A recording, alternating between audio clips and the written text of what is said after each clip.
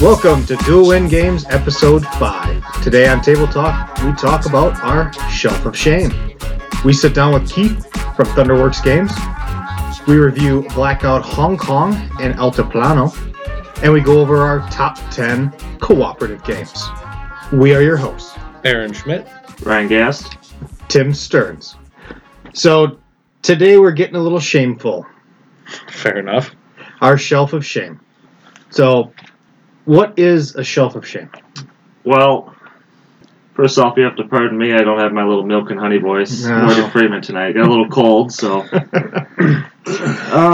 On that note, why do I have to sit next to him? Good call. That's just how we sit. Can we shift a little bit? I'm good. Put him in a bubble.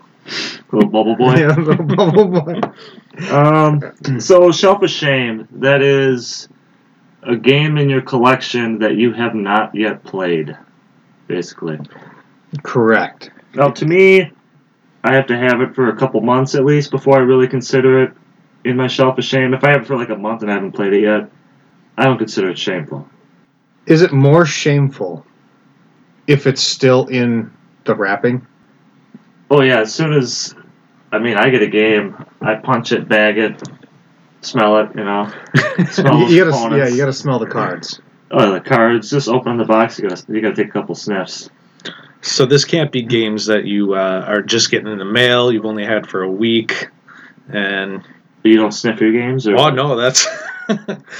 Yeah, he glossed over that. He didn't even want to touch that Well, subject. it's that when you first open Everyone the box loves smell. sniffing new cards and new games. It's like opening the car door to a brand new car. You open that box and it just hits you. The only annoying part is when you're punching it and you got like the, basically the little dust everywhere.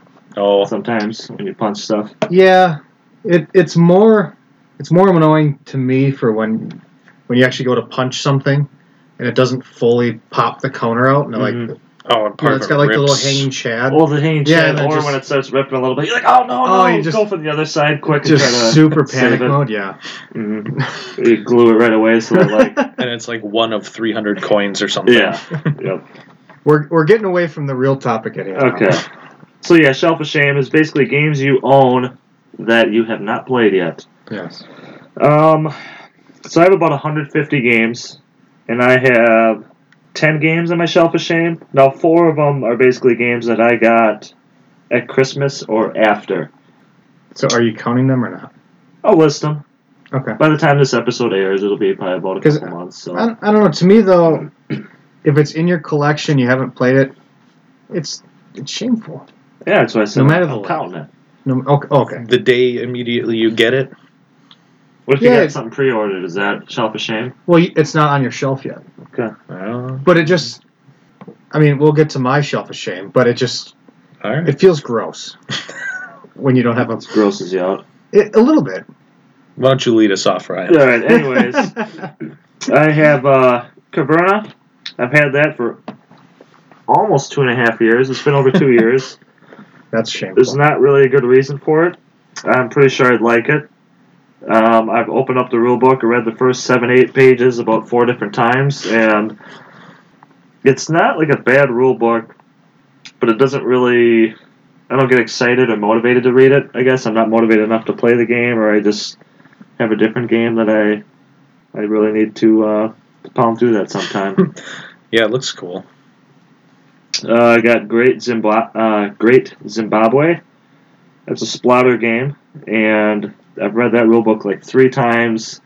I've been planning to pick it like on different pick days, but then it just doesn't work out where, oh, this other guy's showing up, or this person can't make it, that type of thing. So that's the one that I've actually had planned to pick a couple times, but it just didn't work out with. Didn't you actually bring that to a convention, too? Or not? I know you were talking about No, I was thinking about it, but I didn't, but yeah. Vast, Crystal Caverns. That one's hard because it's completely asymmetrical, where each person plays the game completely different, their own set of rules, so each person would really have to know the rules for their character type of thing, so that one's kind of tough that way. You'd have to like all sit down and like learn the rules together, kind of thing. Yeah, and we got some people in our group that don't like reading rules. So Can you think of a couple? Who's that? yeah, I don't know. Near and far, I really got no excuse for. And I did have that one punched. I thought I didn't have it punched, and I was like the one game for whatever reason that I didn't punch, but I actually do. But my wife and I love Above and Below, and I know this is the same thing, but just better, more game to it. So I really got no reason for that one. That's surprising. It never made it out on one of our game days either. Well, pick it. I'm just... I could, but don't put that on me.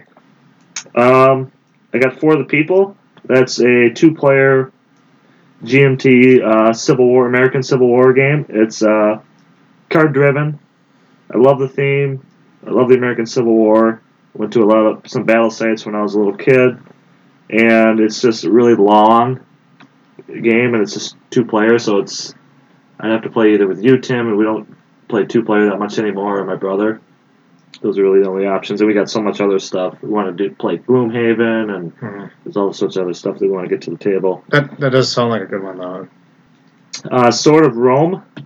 That one is another GMT game. You have to really have 4 or 5 players for that game, and that's got a lot of rules to it. That's a card-driven game. It's Italy before it became an actual, just a city-states kind of type thing. I think actually with the 5-player it might add Carthage. I can't remember exactly how it worked, but there's certain people in our group that I don't think would enjoy the game. And then, let's see, the last ones I got at Christmas time or after were Imperial 2030, Gugong, Teotihuacan, and My Village. Those ones I've read the rule books on, a couple of them, and I'll get those out pretty soon. Hopefully I'm not talking about those on my Shelf of Shame next year. Yeah, I hope not either. So I won't play them. Especially since I missed out on Teotihuacan at Origins. So for me, the 2 that are most shameful is Caverna and Great Zimbabwe. Those are the 2 that I really want to get out that I just haven't. Yeah. I would still say that the Caverna one is the most shameful for me. I'll give you the rule book if you want. You threatened me with that before, so... I'll threaten you again. I'm going to hold it hostage. Well, I've only really got one anymore. And it's a game that I won in a raffle. God. Oh, okay. I thought he was going to... What? It's on my Shelf of Shame, but I won. No. How could I have won it? No, I thought that's where you're going right It's one that I won at a raffle at a convention. It's called Ventura by Fantasy Flight Games.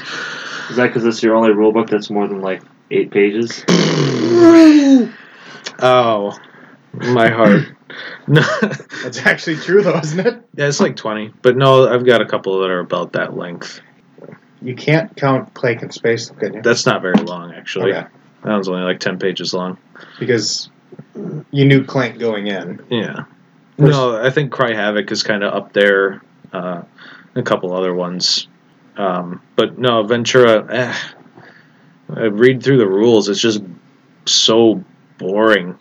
What I just can't. I don't know. I don't know. I just remember being bored by it. It's got every tile has 5 different things. So if and the components are lackluster.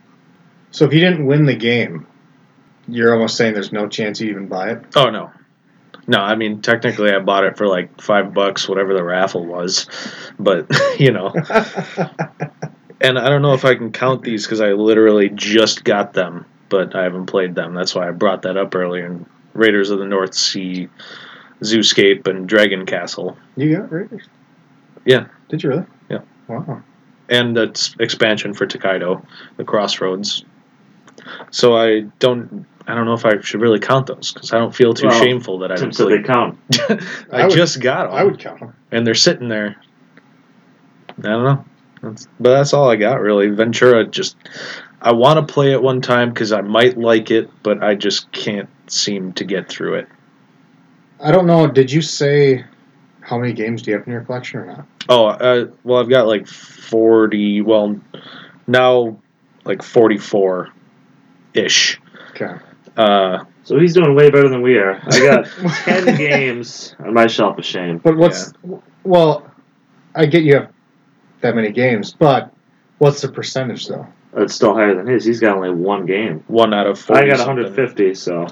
Oh, so you're really not counting his new stuff. Oh, yeah, that's right. Well, so what do you So got? he's trying to cheat. 5 out of 44. Oh, man, I got you beat. See? If you count the expansion for Takedo. No, I don't count the expansion. just the base game. I suppose you want to hear it from me now, huh? Yeah, I guess.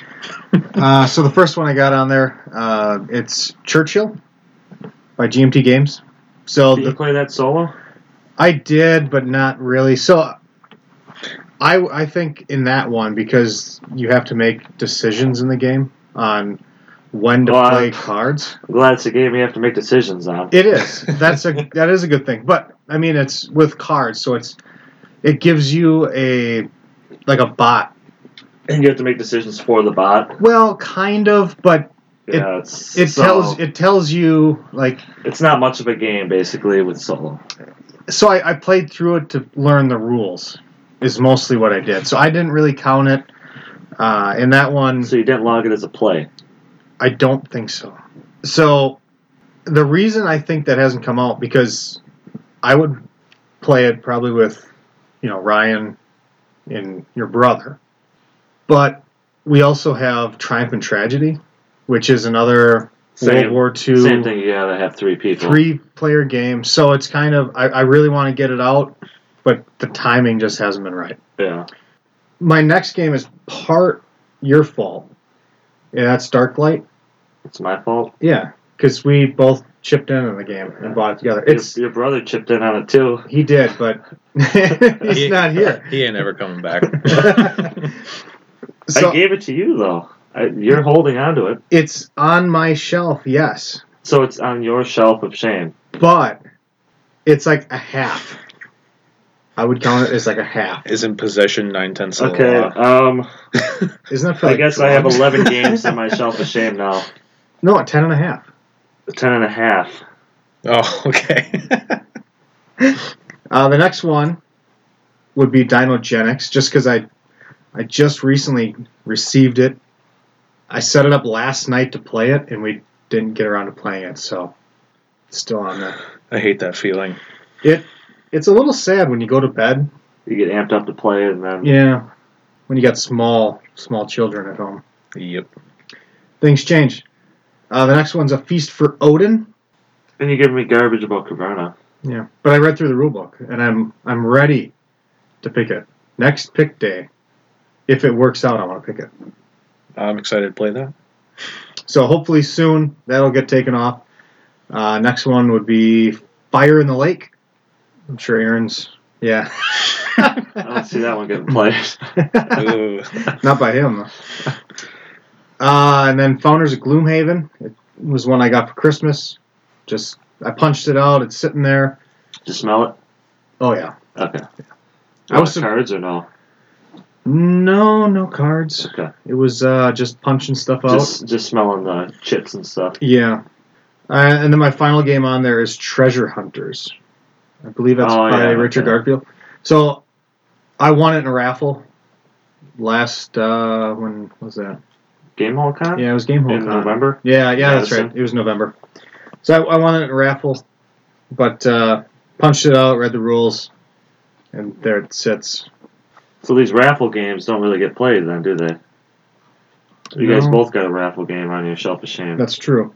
Well, it's a game I didn't really want in the first place, you know? I was just hoping for something good. Like, I think Takedo was up there before I got it, and I wanted it. So I put it in the raffle, and then it was random. It was random what you win, you didn't get to pick. Okay. Yeah, they just put the winning tickets out on a game. On a certain game. Yeah. That's how I got Treasure Hunters. And that's how they usually do it. Yeah, right. Yes. Right. So, for the record, that's 7 games out of 131. So all relatively close percentage-wise.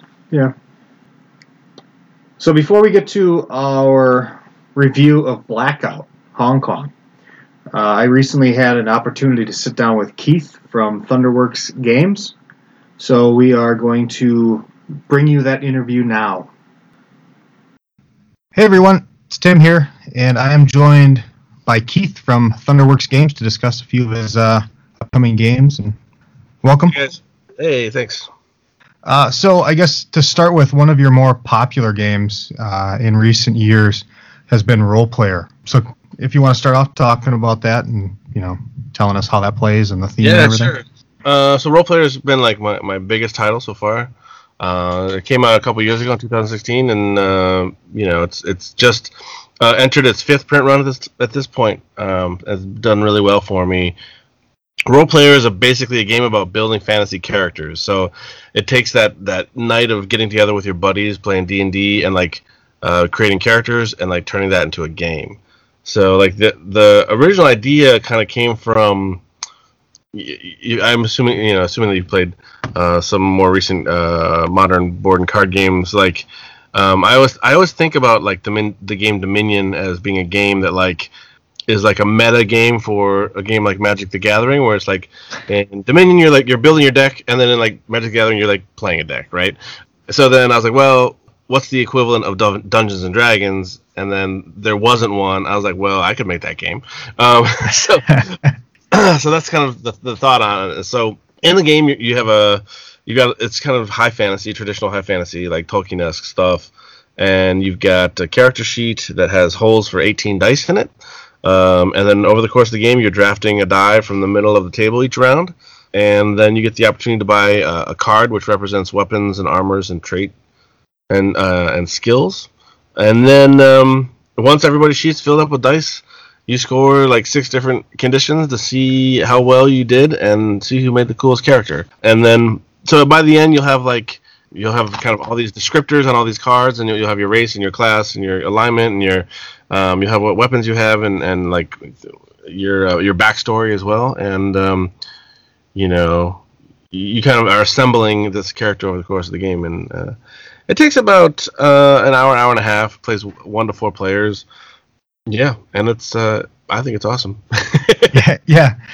I guess the thing I really like about it is you're placing dice into your character sheet, but also you can, depending where you place them, you can change dice faces or re-roll dice. I think that's pretty clever. Yeah, it's at its core, it's a dice manipulation game. That's the core mechanic of it. So the idea of each you have 6 stats in Role Player. They call it attributes, and they're kind of the classic strength, dexterity, charisma, constitution, wisdom, intelligence. Did I say that? I don't know. Anyway, so there's the 6 attributes, and then every time you place a die, you can take an action, which allows you to manipulate the dice in a bunch of different ways. So my favorite piece is, which that part's cool, but my favorite piece is so when you select a die, it's not a simple decision. It's not here's the dice out there, I'm just going to take the best one, right? So when you pick a die, you're thinking about a bunch of different things. One, what color die do I want? Because the color of the dice in the different slots matters because of your backstory card or because of your class color. Because if you're a green class, you're going to want green dice because those are worth points, right? And then so you think about the color, you think about the number, because usually high is better, but not always. There's quite a few. There's 4 different in the base game. There's 4 different cards that support having low scores, and then you don't always want the highest die. And then dice are rolled out each round, and depending on which one you take, it's going to determine your purchase order in the market phase. So if there's a card in the market that you really want, if you take the lowest value die, you're going to get to buy first, and if you take the highest value die, you're going to buy last. So you're going to if there's one you really want, you might take that low value die so that you can buy earlier, right? And then there's also some of those dice come with gold as well. So if you're broke, you might want to take a lower value. You might not want the highest one because it doesn't have money in it. So you might want one in the middle that's got that extra gold that you need to buy the card you really want. So there's and then you're deciding where it goes, right? So that's giving you an action. So there's this multi-tiered decision-making point in Role Player. Every time you select a die, it's going to play out your turn very different in a lot of different ways. So that's my favorite part. So the base game, you're just building your character. You're doing like you had said, the first night when you play D&D, you get together with your group, you're building your character, and that's kind of what the game is. So then, what was it, last year you had released an expansion for Role Player? Yeah, so The expansion came out in the spring of 2018. So Roleplayer is kind of the game that I really wanted to make. I liked this kind of idea, this, in my mind, like the pureness of like you make the character and then when the character's done you score. But there's a lot of people who are like, hey, I want to do something with this character. Like that's the most common feedback I get from people. And even during development, I heard that message. But I mean, as being a small one-man organization, indie project, like that wasn't the game I designed, and I really wanted to focus on that part of it. And I couldn't add tons and tons of components to the box. I needed to keep it pretty streamlined. So I had all these leftover ideas, and then plus there was all these kind of comments of things that fans of the game wanted to see. And the biggest piece of that is like doing something with your character. So in the first expansion for Roleplayer called Monsters and Minions, I add combat. So there's combat dice that you roll against a big boss monster at the end. Everybody rolls against it, and they all get points based on how much damage they do.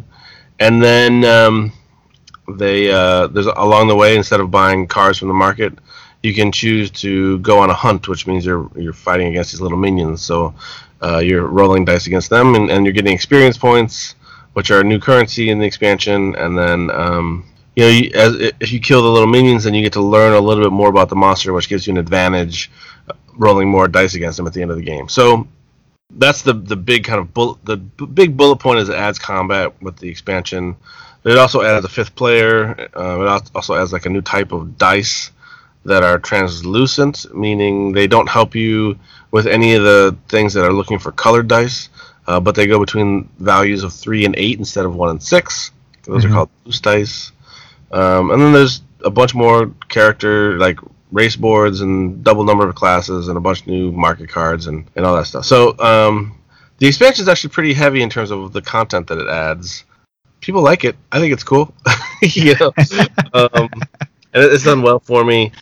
Yeah. And then I've got a second expansion coming, which will go to Kickstarter. The plan is in May, called Fiends and Familiars. That adds so you get a familiar, which basically is another row of slots to put dice that everybody has their own unique attribute action that nobody else has. And then Fiends, the way it currently works is that they basically make your life difficult, and they basically come and harass you, and you can banish them if you want, so that they basically put restrictions on you, and then you can remove them if you wish to. So okay, go ahead. It's almost like you're slowly kind of bringing in more of the role-playing elements into Roleplayer. Then is that kind of the route you're going, or? Yeah, so I mean, that's definitely true. There's still things that could and probably will be added down the road. But so the culmination of all this is like there's a lot of people who people were saying, hey, I want to do something with this character that I made in Roleplayer. Mm-hmm. And so Monsters and Minions was kind of like my first answer, which is like, oh, you can fight some stuff, but it's still a character making game. And I'm continuing down that line, but I'm also working on a standalone title called Roleplayer Adventures, in which you can import your character from Roleplayer and then go on kind of paragraph, narrative-focused, kind of choose your adventure style, kind of character modules that are like maybe 60% like narrative and reading and making choices, and like 40% like mechanical, rolling dice and manipulating dice and like moving things on a board kind of stuff. So that's been a project in the work for maybe 2 years at this point. I think I was hoping to bring that to Kickstarter in the fall, but as the fall gets closer, it's feeling more and more like maybe it might be the spring of 2020. But it's a massive project. I've got 4 artists all working on it at the same time, and 2 writers, plus I'm doing design. So this is anyway, yeah, Roleplayer, Monsters and Minions, Fiends and Familiars, and then I've got there's the Roleplayer Adventures title that I talked about, which is related to those. But then I have 2 more games coming out this summer that I mentioned that are in the Roleplayer universe, that are not related to Roleplayer directly, meaning they're standalone. So the first one is Lockup, a Roleplayer tale, which is designed by Stan Kordonsky, who's from Milwaukee. But and he showed me Lockup, and I signed it, and it was kind of this fantasy prison theme, and I was like, well, if I've got this fantasy world that I'm building with role player and role player adventures, then there's no reason to have like another fantasy game. We might as well just like connect it to that world. So that was kind of a big process of like trying to do a lot of we've been doing a lot of world building in the world of role player. So like. Lockup is a game set. You play as one of the minions from Monsters and Minions, a group of them. So you're the gnolls or the kobolds or the insectoids, which are new, or like the goblins or whatever. And you're locked up in this prison. So the story is that there's this thing called the Dragul War, which these are all like ideas that have been developed as a result of working on role-player adventures that people haven't been exposed to yet. But it's kind of like a teaser because Lockup is coming out first. But basically, there's this prison called Kolpik Prison that all these the king has locked up all these like basically bad guys, which you are a member of one of those. And you have like a group of 6 of your members of your crew. And it kind of feels like a worker placement game in terms of like you put your workers on places, but it's not like you're not excluding other people from going to those places. So it actually kind of feels a little bit like a bidding game in a weird way. But basically, you're putting your crew members out in different areas of the prison, trying to get the like resources or benefits from each area, and each one of your workers has like a value. So you're trying to, and within each space that you're going to. So if you're going to the exercise yard, and whenever you're putting your characters out, you put them out kind of like Stone Age if you played that game before. Yep. In which you can put as many as you want, but once you place there, you can't place there again that round. And then of your 6 tiles, 2 of them can be face down, and then 4 of them have to be face up in a 3 to 5 player game. And then so you just are putting workers down in different areas, kind of like Stone Age, and then you resolve them kind of like Stone Age. So it's like in each area, in the exercise yard, the person who has the highest strength is going to get the first player token, and they're going to get certain resources, and then the people who have the second most are going to get, a lesser version of that reward. So, okay. So you're collecting resources, you're hiring goons, which give you endgame victory point conditions, and then you're building contraband items as well. And then you're fighting for to have the greatest reputation, like the toughest crew, and then after 6 rounds, the king comes and basically gives the toughest crew an opportunity to kind of fight for their freedom in the gladiatorial arena called the Coliseum of Ashes. So so like even in Roleplayer Adventures, one of the adventures in that game takes place in the prison that Lockup is in. So like we're doing a lot of like this interweaving of narrative of these different games and world building. Yeah, very cool. So anyway, Lockup will come out to backers probably July, and then it'll be available for Gen Con is the plan. So that's the beginning of August. Okay. It'll be both in retail and I'll have it at the show if anybody's going to Gen Con, which we can get back to cartographers if you want to. Yeah, that a little bit. Yeah, it's cartographers. Like so, there's this big roll and write games are really big right now. Yeah, they boomed. The big resurgence of them, and this kind of falls into that category. So like. Clever is big, which just got a U.S. release this week, but people have been importing the German version for a while. And then Welcome to is really big. And this title is by Jordi Adan.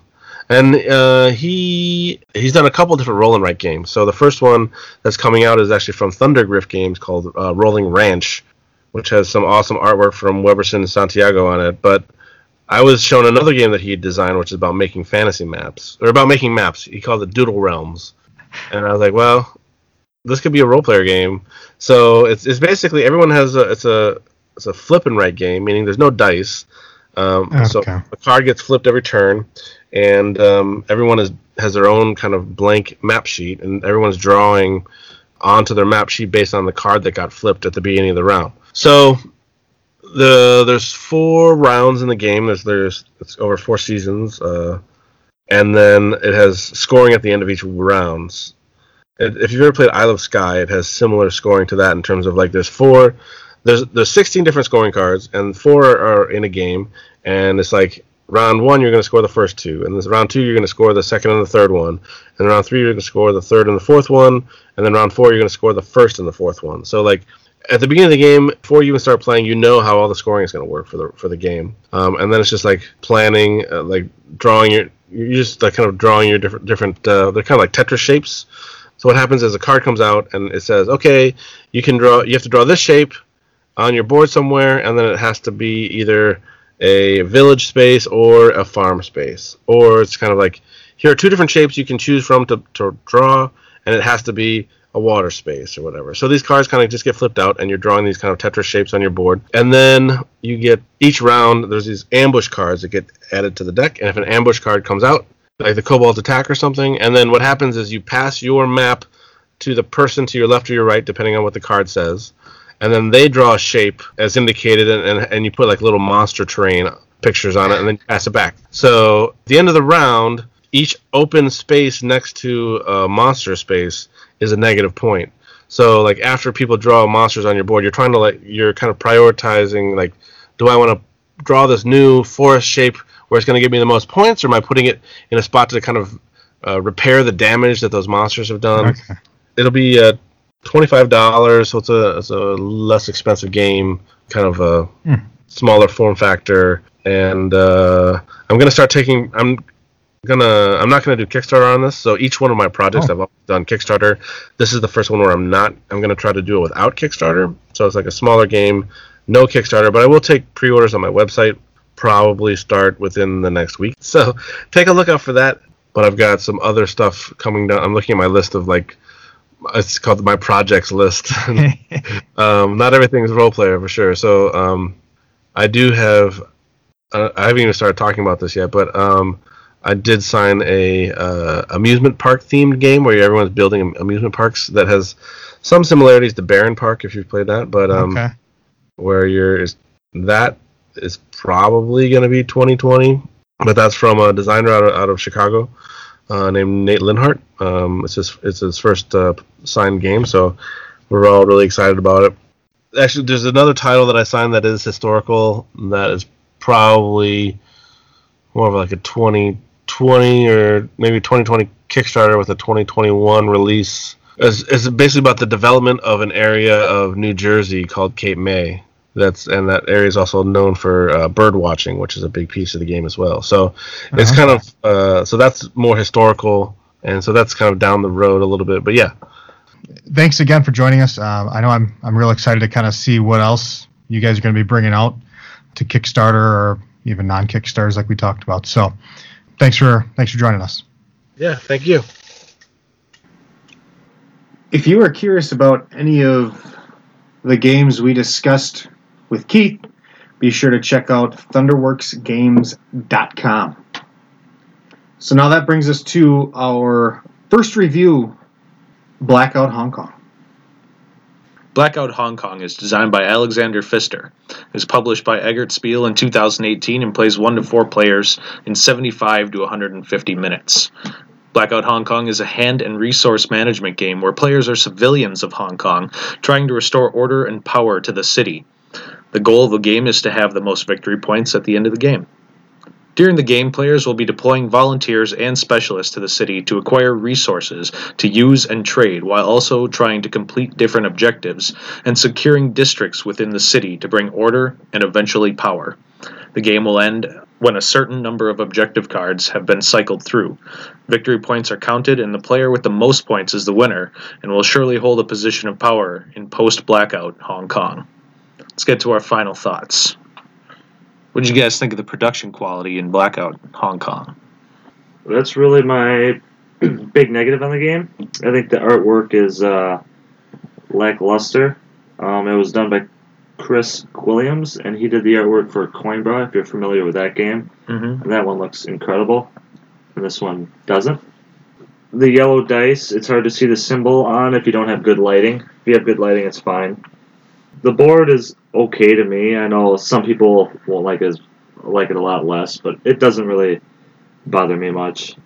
Yeah, basically I'm not sure on the art direction of the game with like the card art and stuff like that. It could have looked a lot better. It could have looked a lot better. So I get it.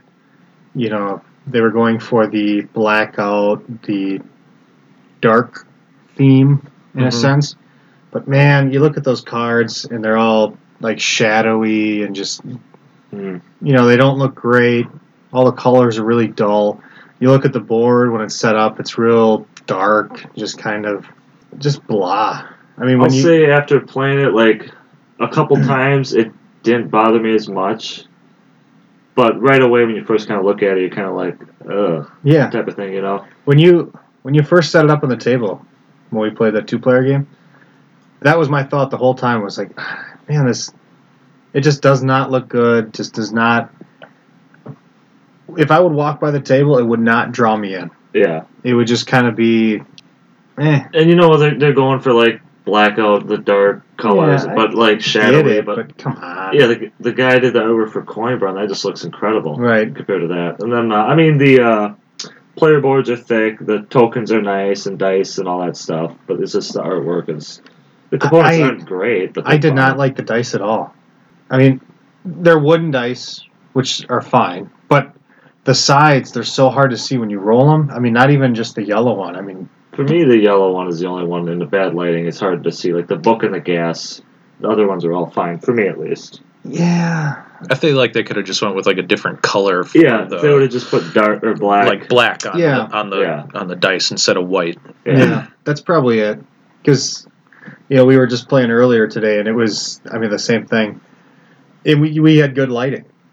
You roll a dice, and it's like, what was that? You got to kind of look at it a little closer. It's kind of hard to see. So, I really think the board doesn't look bad at all. I kind of like it. The really black, the dark, but the card art definitely is just blah. It looks amateurish. Yeah, I don't know what they were going for exactly. Yeah. I mean, you can tell who's who and stuff like that on the cards, but all you really need on there is like the little cubes that show you what color their card is, and then the iconography. So I thought the board was decent. I kind of like it because it's different than a lot of anything else I've ever seen. It still wasn't. It didn't wow me either. I would say the best part of the components is the player boards. They just didn't go cheap thin. They went with the thicker. Right, which kind of seems to be a trend lately is thinner player boards. It's disappointing whenever companies now don't have the thick ones. It's just a card stock instead of right. And I well, come on. And I get it with like the Kickstarter companies. They don't quite fund as much as they'd like, so they don't have the opportunity to get the thicker card stock. But with major production, that's not always true though. I mean, sometimes you get them. Yeah, it's kind of a lot of times that's the point of Kickstarter though, is getting the nice thick, nicer component stuff. Right. But it's right. We're looking a little too into it here. Well, how strong is the theme for you then? Not strong at all. What was that question? I didn't understand.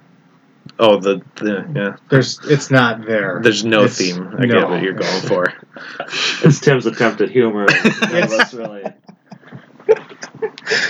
I don't know if it was just bad on my end, or you guys just didn't get it. I don't know. We got it. We just didn't find it funny. But yeah, to Tim's bad point, it is themeless. You don't feel like you're bringing power or order back to Hong Kong at all. It's a mechanical game. Yeah, you're just playing cards, placing cubes, getting resources, spending resources. I mean, it's not there at all. And the only thing that makes you feel like you're in blacked out Hong Kong is maybe the art, because the art's so dark. But again, I did not like the look of the board or the cards, so it kind of didn't. So for me, a lot of people online are complaining, like, they're comparing Great Western Trail, Mombasa, and this. Okay. And they're complaining a lot about this. Oh, it's so themeless, but those other games aren't thematic at all either. Like Great Western Trail, no. Not when you really get Mombasa, down to it. No. I mean, to me, none of the three am I feeling the theme at all. I think the artwork in Great Western Trail helps that a little bit more, whereas like Blackout, the artwork is not helping. Yeah, it just... You're not feeling the theme when you move your train back and forth on the no train? I don't either, so don't. I agree. I don't think there's any theme here, really. I get what they're trying to do with like the batteries and the different resources. They're kind of just slapping that on to mask up the good parts about the game, which is, to me, the gameplay was just excellent. Each time I've played it, it's kind of takes some of those things from Mombasa where you're pulling the cards and does a lot of things that he's done before, but new, and it just melts my brain. It's really fun.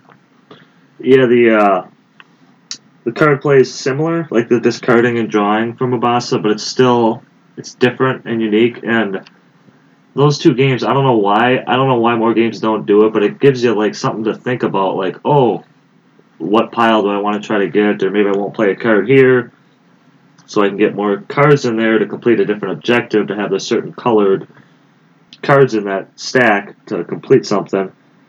And those checkmark actions kind of remind me a little bit of Great Western Trail with the auxiliary actions, like little actions you can take, little bonuses you get here and there. Not real similar, but a little bit. Yeah, I was surprised how much I liked it. I thought, like, okay, Alexander Pfister is probably my favorite designer, like his heavier games. And I was going into it thinking, okay, I think I'm going to like it, but I wasn't getting my hopes up too much, because, like you said, you kind of look at it and it's just like, it doesn't look that good, But, like, the scouting I really like, the objectives, completing those, it makes you think a lot, like, okay, I need to get these resources, I need to have this lined up here, I need to have this certain amount of money, and then getting the cubes out to secure districts, and you can kind of piggyback off other people to help score yourself points. And the hospital, I like that. It's kind of a way to color your hand of weaker cards, too, which is nice. And I was surprised. I did not think I would like the dice at all in the game. Because it's that random factor? Yeah, but the dice rolling is mitigated really easily by the trucks, and you can get them whenever you want. You sacrifice a point to get one, but you start the game with a number of them, and a lot of times you don't use them all. And like the rondelle for the resources. I mean, I probably would have rather have had little tokens for batteries, but it was a kind of an interesting way of doing it, is putting the cubes on there to signify that's what you have, Yeah, that was my first concern looking at the game, like, our resources are random. Great. Yeah. And then you're like, oh, you just spend the truck tokens to move it to where you want to. Well, then that brings a whole nother depth of strategy. Like, oh, I got to get more truck tokens because next turn I have to, if it doesn't go my way, I got to have a couple back up. It was never so random where you were just, like, screwed over. Because you can just lose a point to get one, for each truck token. But yeah, I agree. I never felt that it was too random. I mean, there were times that we were playing. Obviously, I was hoping for something, but yeah, you're absolutely right. Where you can easily mitigate that die roll, and then it's we're not really an issue because it's it's easy enough. Okay, I don't have the dice on the right resource. I'm just going to lose a point, get that truck token, and away you go. So when I first saw the game, and you were explaining the rules, I was real worried. I could just tell by looking at you. I'm like, yep, he's not going to like this. It's going to be Mombasa for him. All I could think of was, oh, man, Ryan's a big fanboy of the designer, and this game is going to be awful. And the first turn, I had that feeling of, like, it's just too much going on.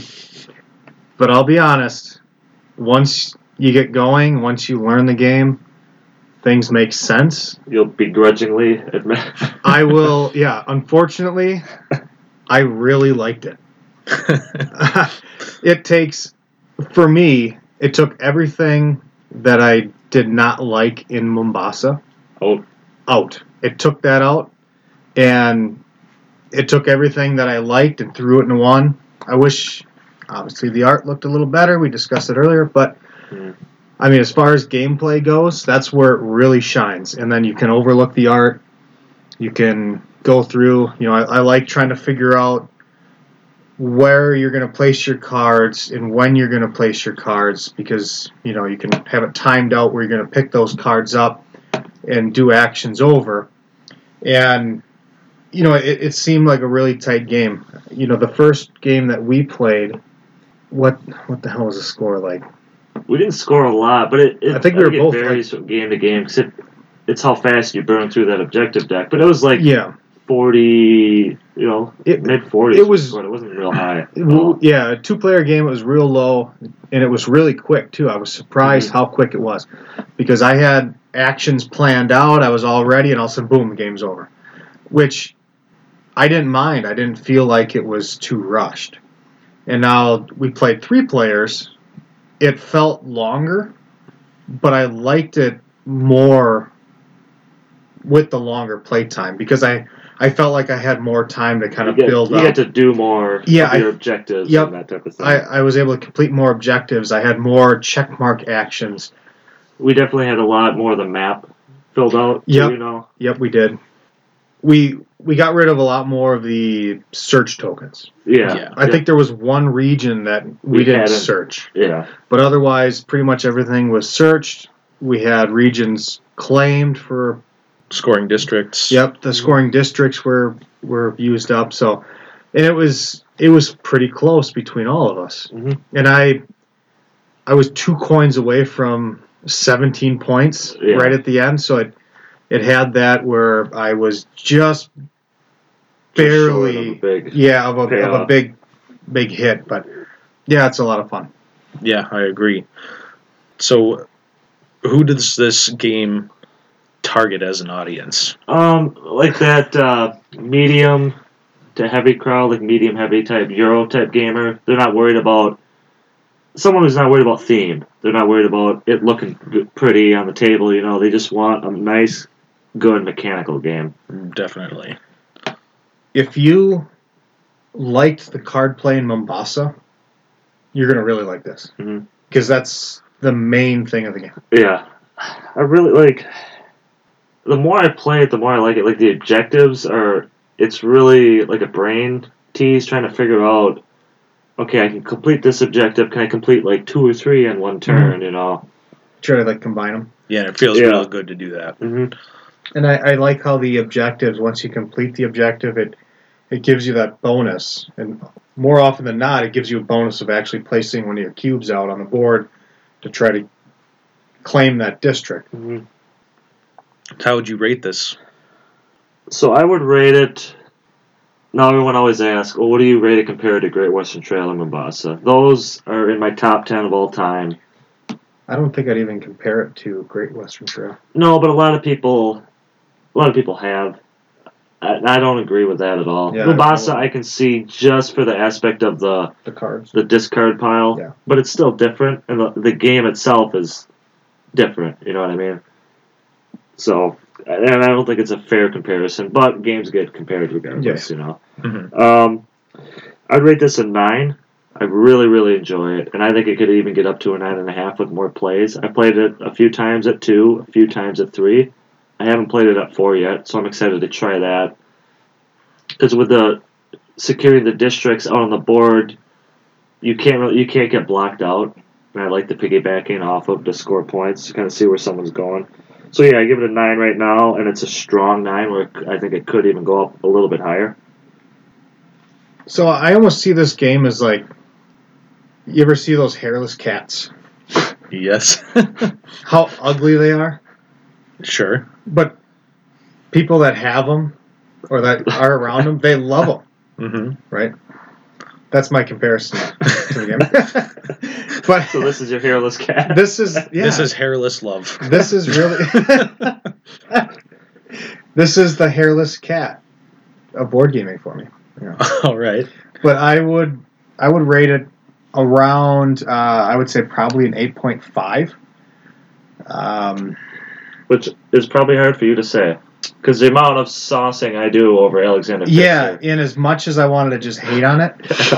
I could tell when I was like reading the rules, explaining it to you, going through the first round, I'm like, yep, okay, we just got to go through the motions. Tim played a few times so we can review it. I was really thinking, man, I hope I can just shred this game. And it was kind of funny because I could tell by the end of the game you were actually enjoying it. Yeah. And it hurt you to enjoy it. It did. It was. That's why it was a hairless cat. I didn't want to love it. It looked gross, but it's my new friend, and it's good. It's a lot of fun. Yeah, I'm around where you're at, Tim and Ryan. Actually, like an 8.5 to 9. Curious to see what 4 players will bring. I feel like it'll be a little tighter, almost. But yeah, I'll say 8.75 right now. Right in the middle. I am curious to see, like you said, with 4, how it goes. Yeah. And then with more plays, 8.5 is pretty high for me. So I don't know if I go up or down a little. Yeah, I don't know if. So I like 2. I wasn't like crazy, but I still liked it a lot. Yeah. 3 is a little bit better. I don't know how 4 will be, but That wraps up our review of Blackout Hong Kong. So let's move on to our review of Altiplano. Altiplano was designed by Rainer Stockhausen.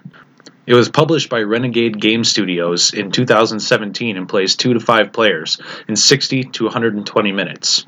Altiplano is a bag building game where players are local inhabitants trying to thrive. The goal of the game is to have the most victory points at game end. During the game, players will be drawing trade goods, resources, and food to place on different action spots on their player board each round. They'll travel to different locations to take the actions there. You may want to produce or mine for goods and resources, build roads, boats, and houses, complete orders, or store goods in your warehouse. The tough demands of the South American highlands are yours to navigate. The player who best utilizes everything at his disposal will come out on top. The game will end when one location is depleted or not enough building extensions remain. Victory points are totaled, and the player with the most is victorious. What do you think about the production quality here? I thought it was good for the most part. There's a few component flaws. The bags. Oh. Are you saying that just because they're not the silky ones like Orleans? No. Okay. I was pulling strings out Oh, okay. constantly when I'm pulling out like my chits. So that's obnoxious. I mean, yeah, they're not Orleans bags, but the containers, they're always falling apart. That was so bad. So what the containers are, you get like your little cart. It's basically like when you spend your tokens, when you spend your goods, you put them into a cart. So you never lose them. But that cart, it was a cardboard punch out, so it came out of the punch board, and then you basically fold it together. Some of them stayed, but for the most part they didn't. So as we're playing, they're slowly like opening up and like blooming open. Yeah. I had to go through and like glue them all, just so they weren't getting all jazzed up during gameplay. That would be my only complaints about the components. The rest of it's fine. The player board, everything's nice and thick tiles, and I like the box cover. The ugly sweater llama thing. That's cool. Yeah, it's unique looking. Yeah, the first player tokens, that llama shuffling around. Yeah, just make sure you got the right legs on. Otherwise, they're constantly falling off. So those are just 2 like minor things that don't affect gameplay, but I like the rest of it. It's fine. Yeah, I really like the art. I dig that quite a bit. Like you said, the bags, the player carts could have been a lot better. But other than that, everything's real good. Yeah, I think the art's just fine. I mean, the colors pop. They look nice. The resources, they're little tokens. Think like Orleans if you've played that. They're little discs. And they look good. The artwork's fine. My only production complaints would be what you guys already said, the stringy bags, and that's pretty irritating. I know you were drawn out and you had like just 4 strings all over your finger the one time. Yep. Just draping on you. Like, I'll pull these for you, don't worry. When you're supposed to draw tokens, but you're drawing strings out of the bag. Yeah. So how strong is the theme in this one? Well, I think this is 2 reviews we've done where both games are absolutely themeless. This is about as themeful as Blackout. I don't even know what the theme of the game even is. Like, of this game? Yeah. You're traveling the plains of Altiplano, gathering goods. the South American Highlands is what you're traveling technically. The only reason I know that is because I looked in the rule book for the overview. But when I played the game, I had no clue what we were doing. You're telling me there's a theme here? No, I'm just. Okay. I was trying to find anything. I know. No, that's. He's grasping at strings. So yeah, it's there's no theme, but. Yeah, I was gonna make a bad joke again about not understanding your question, but. We'll move on from that. And if he does bring it up, we can just edit it out, so we could let him think. Exactly. So maybe I did ask it. The listeners will never know. Okay, yeah, I would agree that there's really... Where do we go from here? I would agree that there's not really a theme going on, but I don't think that detracts from the gameplay for me, at least. No. What about you guys? No, it doesn't. It's a mechanical game, solid game. Mm-hmm. So you asking me what I think of the gameplay? I am. Okay. Well, he did ask you what you thought of the theme, taken away from gameplay. Anyways, so I think it's a game, a step up from Orleans. It's kind of more of a medium weight game. There's a little more thinking, I think, going on in it. So it's kind of it's for your Euro gamer again, who doesn't care about theme. So that's kind of the target audience for this. Would you say that I'm almost the target audience? Like the medium weight Euro. No interaction. No interaction?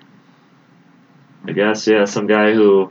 The only interaction you like is if it's... it's an Ameritrash game going in. Or if it's an area control game, you don't mind that interaction. Anything else, you hate. Mm-hmm. I don't absolutely hate everything else like that. But you seem to. So yeah, it's a good target for you. You're a good target for this game, rather. They targeted you. So, I like the bag building a lot. I loved it in Orleans. I love it in this. It's just fun digging your hand in there, pulling some strings out, and also some discs. Once in a while, discs, yeah. And pulling that to take the actions on your board to figure out what works best for you. This one, there's a lot of variety in how to score points. I like that. You can kind of take whatever path you want. The storehouse I thought was really cool. It's kind of like you're culling your deck type of thing. Is putting your goods in your storehouse to score at the end of the game. So it's like a good a mix. So you want to put goods in your storehouse to score points, but you don't want to do it too early because the goods are limited. Other people might come in and empty that resource. So you don't want to just start throwing all your stuff into the storehouse and then run out during the game and then throw off. And so it's kind of a cool, when do I store it? When do I not? Mm-hmm. I like the carts that let you travel further around the board kind of thing. But it takes a while to upgrade, and you still got to spend stuff to do that. But it opens up your options because there's 6 boards, something like that. How many areas are there?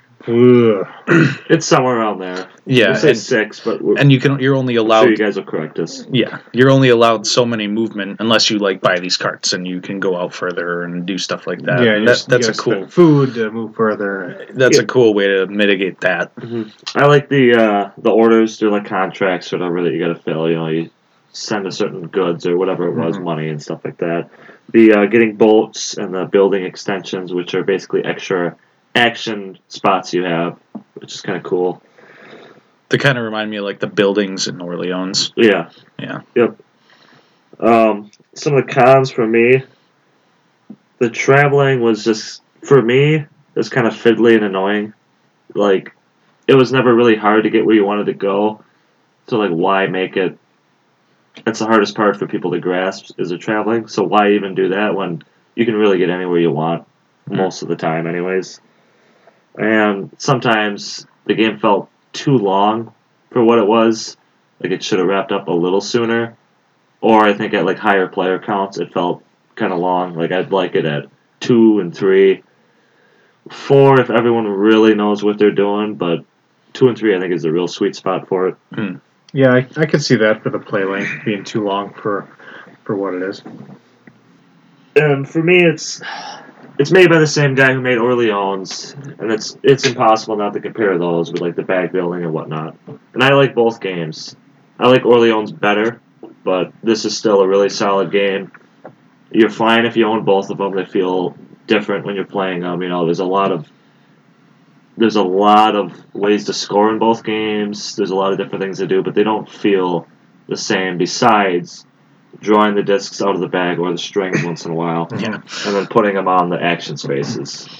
But the planning, the brain power that you use is different in this game compared to that one, I feel like.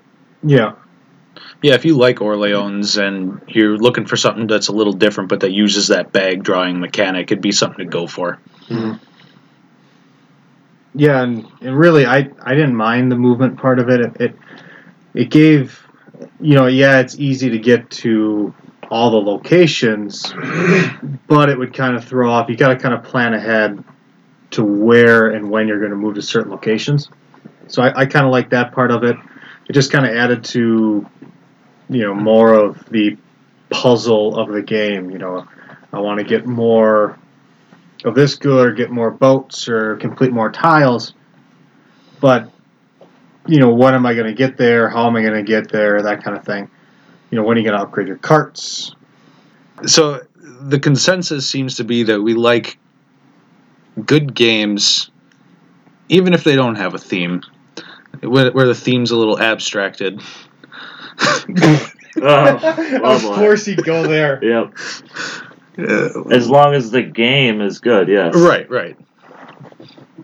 Yep. Just want to get that. Okay. Did you win this game? I don't think so. So I obviously hate it. But it's abstract, though. The theme? It's themeless. It's not abstract. That's true. The theme is abstracted. There's like three different things for a game to be abstract. Everyone compares it to Orleans. How would you guys compare it? I kind of said what I thought. I like them both. I like Orleans better, but so I would say it's more. I mean, you could compare. So if you compare Blackout and Mombasa, you can easily compare Orleans. Well, these ones are more similar. They're still their own game. Yeah, they're absolutely their own game. So I think if you're going to compare Blackout and Mombasa, you can easily make the comparison between Orleans and Altiplano. Yeah, they are different games, and I think if just because someone likes Orleans doesn't mean they're going to like Altiplano. Not necessarily. Yeah. So, there's enough differences there. I do prefer Orleans over Altiplano. How about you, Aaron? I would agree with that. I would agree with both of you on that. Orleans is a bit better of a game for me. But like I said before, if you really like Orleans, I think that you would have a good time with this one. Yeah. What kind of rating would you give this? I'd probably give it a solid 8, maybe an 8.5. Kind of lands right in that range. Maybe if Tim gets that Traveler expansion, it might be a solid 8.5. Right. Mm-hmm. So. Could be key. That, yeah, it's still on my expansion neglect pile. So it's kind of like you have it's not your expansion Shelf of Shame. It's ones that should be in your wish list. Shelf of Shame. So it's my expansion neglect pile they're games that I should get, or not games, but they're expansions that I should get that for whatever reason I just have not gotten yet. So yeah, that list keeps growing. It does, and that's the gross thing. There's so many games out there for one, but then they start just pumping out expansions, which are awesome. I love expansions, but it's hard to keep up. So how would you rate it? I would rate it a solid 8. I'm a little lower. I still really like the game, but I'm going to say about a 7.5. I think that if it came out more often, it might go up. Maybe it's just the strings in the bag. That's what did it for me. No, not really. I think if you if you like Orleans and you play it 2 and 3 players a lot, I think this is one that you should get. Not maybe with 4 or 5, but definitely with 2 and 3. Yeah, I can see that. It is one that's so it is a game that I really want to teach my wife to play yet. We just haven't gotten it out for whatever reason. But is it on her shelf of shame? Man, that would be it would be. It wasn't a game that she picked out though. So would that count or not? It's a game she would probably like. I know it would be. Because she really likes Orleans. Shameful. And it is shameful. So that wraps up our review of Altiplano. It is now time for our top 10 cooperative games. So, Aaron, when someone says, let's play a cooperative game, what are they talking about? Well, it would be a game where all the players are working together to achieve a goal mutually. Now, sometimes those games could have defectors, for my list anyways. Really? You did add semi-cooperative? Semi-cooperative. Ones with a chance of a traitor. Chance of, they get possibly dealt in. You don't know. Yeah. That spices it up for me. I don't always want to play a game that has that. If I'm thinking let's play cooperative, but sometimes it's nice to have that possibility of a traitor. Yeah, I didn't include one versus many games, but I did include games that a chance of a traitor. Semi-cooperative games. Same, I didn't include one versus many either. I only included straight cooperative games. The purist over here. The purist, yes. Well, it's not a top 10 semi-cooperative game list. So if you're playing one of those games and there's not a traitor, that's not a co-op for you? No, but there's a chance. So that's what creates it semi-cooperative. So why don't you start us off, Ryan? All right. This list does not have War of the Ring on it. What? So you guys, it wasn't a shoehorn here. Mage Knight is not on it. You can play it cooperatively, which obviously I'm still going to like that. But you're spoiling everything right away. I'm surprised. I have it on so many lists already, and you're not working together that much. You got to work together to win. But anyways, you do like combined combat too. I know, but I didn't include it on the list. I've talked about it enough already. Okay. For a while at least. But you still brought it up for this list. So yeah, I know. I talked about it a little bit. So, co-ops for me, they're usually the best the first 2-3 times I play them, and then they kind of drop. The semi-co-op games don't usually drop as much just because that's what makes those games is a chance of that traitor. Mm-hmm. But anyways, so my number 10 is Defenders of the Realm. That's a fantasy cooperative game. You can kind of look at it as similar to Pandemic, or the newest Pandemic, Fall of Rome. So there's like 4 different baddies on the map, and they also have their little minions. You're trying not to let the big bads get to the capital city. You don't want the land to get tainted too much, and you don't want to run out of minions to place. There might be other ways to lose too. But that's the gist of it. And you're the heroes, you're running around, killing the minions, you're doing quests. So there's a little more to it than Pandemic, which I like a lot. It feels more thematic. And you have to basically kill all 4 bad guys before they get to the capital city. And I like the theme of it. And it's got that old school D&D artwork, which I think is cool. Mm-hmm. Yeah, that's good. It's been quite a while since we played this one, but every time we've gotten it out, it's been a lot of fun. You've never played it? No. You should probably pick it soon. You should pick it so I can play it. I'll give it to him, that way it's on a shelf of shame. My number 10, it was just talked about. Defenders of the Realm. Yeah. Not much more to say, just that I think Ryan cheated and looked at my number 10. Yep, that's the only reason I put it. I was like, what's 10? I want to ruin his spot. Every single game is going to be a crossover. All right, well, my number 10 is a little card game where you're collectively trying to put on the best fireworks show. That is Hanabi. It's kind of got that party game feel where it's got like social rules, like you can't talk about specific cards, and you're trying to basically get like 1 through 5.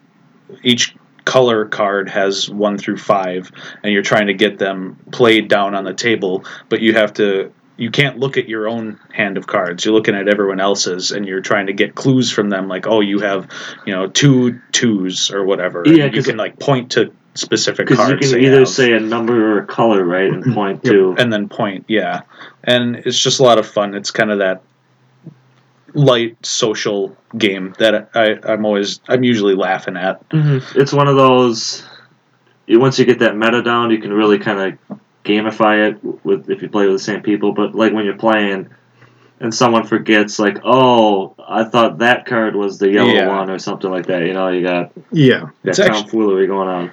Yeah, it's actually a pretty difficult game too. Because in the scoring, how high you have to score is pretty difficult. Yeah. The funny moments are always, and it seems to always happen to me, when I know it's happened a few times playing with you, Ryan, but you look at the middle card, you point at it, and you ask me, do you know what this card is? Nope. Just that, when someone has that glazed, glossy look in their eyes, like, do you know what that is? And they're just like, eh. No. Like, I told you what that card was. Did you twice what that was. You've never pointed at that one. Yeah, that's my number 10, Hanabi. My number 9 is a game you recently won. It's a very difficult cooperative game, and that is Ghost Stories. And I think you won that because you had Hamhead on your team. Yep. He was brainstorming it for you guys. Well, it was Hamhead and then one half of the Wet Bandits.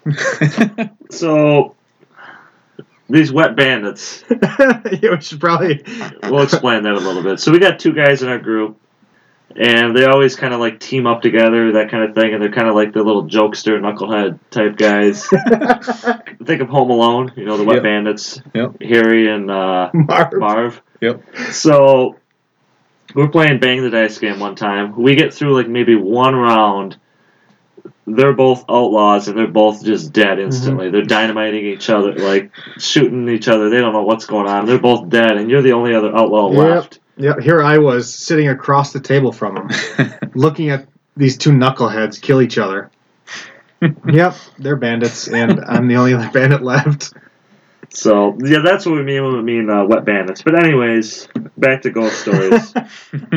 It's I like the artwork on it a lot, and the dice that come in the game are awful. Ugh. And I have not played with the ones that you showed them to me last time you were playing. Yeah, so what I did was I actually ordered the upgraded dice from, I think, Repos Production.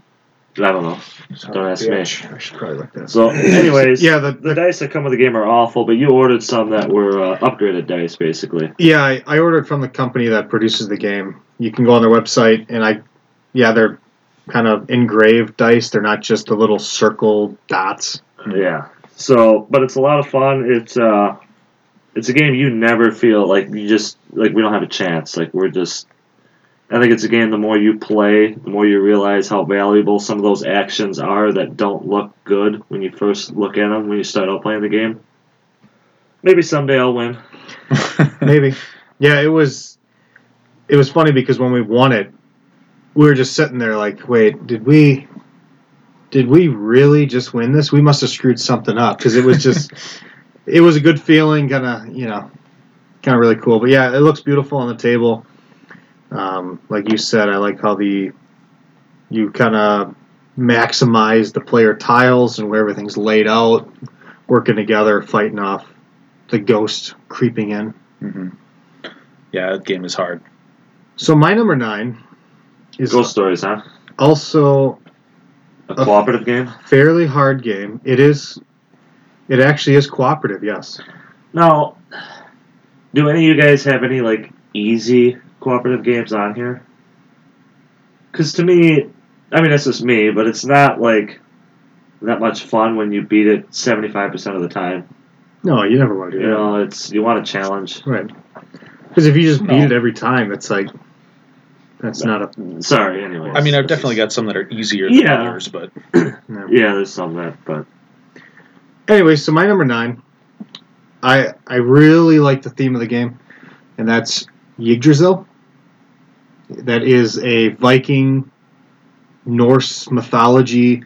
So basically you're playing the Asgard gods defending Asgard.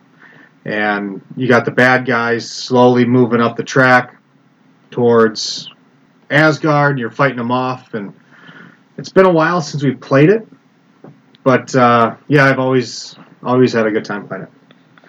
I really honestly don't remember playing this. If I had, it was a long time, like back when your brother was in the group. Yeah, like a long time ago. It's his game. He owns it. Yeah, it's a fun game, though. Mm-hmm. I remember always enjoying it. It's tough, too, once the baddies start moving up. You really got to start pushing them back and keeping them at bay. Mm-hmm. Yeah, because each bad guy has like a different special ability. So when they do activate and move, you got to try to fight that. All right, well, my number 9 is a game called Mysterium. And it's basically one player is a ghost, and you've got this whole setup for each individual person. They have a different... so each person has a different, basically, death condition that they're trying to solve. And the ghost player is... you're all trying to work together to solve a murder. Who did it, where, that kind of thing. And the ghost player is handing out these dream cards to all the other players. And, think of like Dixit or something like that. It's those nice big tarot cards with cool art on them that can be really interpretive. So you're trying to give each player a card that represents the room or person that you're trying to have them solve. And you're trying to work your way up, and you have to beat it before a certain time period. And it was just a really cool concept to me, because at first when we played, I'm like, this is cooperative. There's like one guy behind a screen. Like, what is going on here? But then we actually got through playing it, and I was like, okay, that was pretty cool. And the artwork is awesome. Like, I love those cards that force you to be interpretive with the art. Yeah, I like... probably the only part I like about the game is the art. For me, it was just... I know it's a really popular game, but I was bored. I don't know what's going on. I've never played the guy behind the screen. I think that'd be a lot funner. But we had a bad rules explanation one time we played. That's true. The next time we played, it was just... I don't know. It's like, I'd rather play like 20 other co-ops first. I had fun playing it. I don't think I ever played as the ghost player. It was an interesting, you're trying to figure out, why did this guy hand me the card? What's special about this card? It can, if it's easy for you and you blow right through it and you look at the guy next to you and he's struggling, it can kind of be like, But I did enjoy the game. I do have a question for you guys, though. Mm-hmm. What, out of all the parts in that game, what do you think is the least important part? Definitely that little crow. Yeah, the crow up top on your the guy that on the explained screen. The rules to us the first time, which is one of the wet bandits. He almost threw it away, saying, "Oh, what's this thing? We don't need that." Yeah, these crows are pointless. And so we're not getting the game, and we're like, let's watch the video. And the first thing out of the guy's mouth explaining is like, now these crows are the most important thing. That was good. Well, that's my number 9. It's Mysterium. My number 8 is Legends of Andor. I haven't played this one in quite some time, and I think we actually stopped right before the last mission. Or did we finish the last mission? No, because we never fought the dragon. For some reason, I thought we had like 2 more missions to go. Yeah. But it's fun. I like moving your hero around, and you want to just slay all the monsters, but you can't. If you kill all of them, they're probably going to end up charging into the city and winning, because they move faster when you start killing them or something like that. I can't remember exactly, but I remember enjoying it, and it was like a good puzzle to solve. Yeah, well, so how it works is it's on a time track. So every monster you kill, it ups the story. So, there's a time track. So each action you take costs you a certain time. But then also, there's like a story track on the right-hand side of the board. So every time you kill a monster, it ups that story track. So that helps progress the story as you kind of go along, if I remember correctly. But yeah, it's a really cool puzzle. You're trying to figure out how many moves you can get to a certain location and try to defeat a bad guy. Or maybe you don't even try to stop the bad guy. Maybe you let him go, or you kind of, hold off on fighting him because it does shoot up the story. So It's Michael Menzel artwork, and I think he designed it as well. And that is my number 8, Legends of Andor. my number 8 was mentioned already, and that is Ghost Stories. Yeah, so we talked about it already, but it's a good game. Check it out. If you want to lose, play it. Yeah, definitely. Yeah. Or get the Hamhead on your team. Yeah. All right, so my number 8 is one of 2 games. I guess we've kind of discussed it before in a different top 10, and that is Mythos Tales and Sherlock Holmes Consulting Detective. Kind of tend to lean towards the Mythos Tales just because I like the theme better, though I do like the Sherlock theme as well. So is this like number 7 and 8, or? Nope, I'm combining them. Okay. They're basically the same game. But one is, they're just based off of different stories, and one has the time track. Mythos Tales has the time track that Sherlock doesn't. Sound a little different here. They're way different. They don't play it the same at all. You're basically detectives going around trying to solve a mystery, and you get slapped up by the guy who's essentially the narrator pretty much every time. But that's all right. It's still Genius detective that just whoops your butt. Exactly. Now, I know you guys play this a lot, like when it's just YouTube, it's early in game day before people get there. The time I played it, I did not enjoy it at all. It was, there was 5 people playing, 4 or 5, and one guy left like halfway through. Your brother had to leave. Yep. And it was like, we didn't even finish, or we just got tired of it, and we just like called it and stopped. No, because I think before we tried to solve it, I think you left. I think is what happened. So then, yeah, we started with like 5. It just took so long, and it was late at night. And it was just like every guy's reading like 2 pages, and I was just like, yeah, we played it at a bad time. We played it late in the night, and we played it with way too many people. I'd want to try it solo or with 2. I Yeah. wouldn't want to do any more than that. I don't think. Yeah, maybe 3 if everyone's really into it. Yeah. But yeah, I would agree. It's fun solo. It's good 2-player because you're just kind of going back and forth. Bouncing ideas off each other. Yeah, bouncing ideas.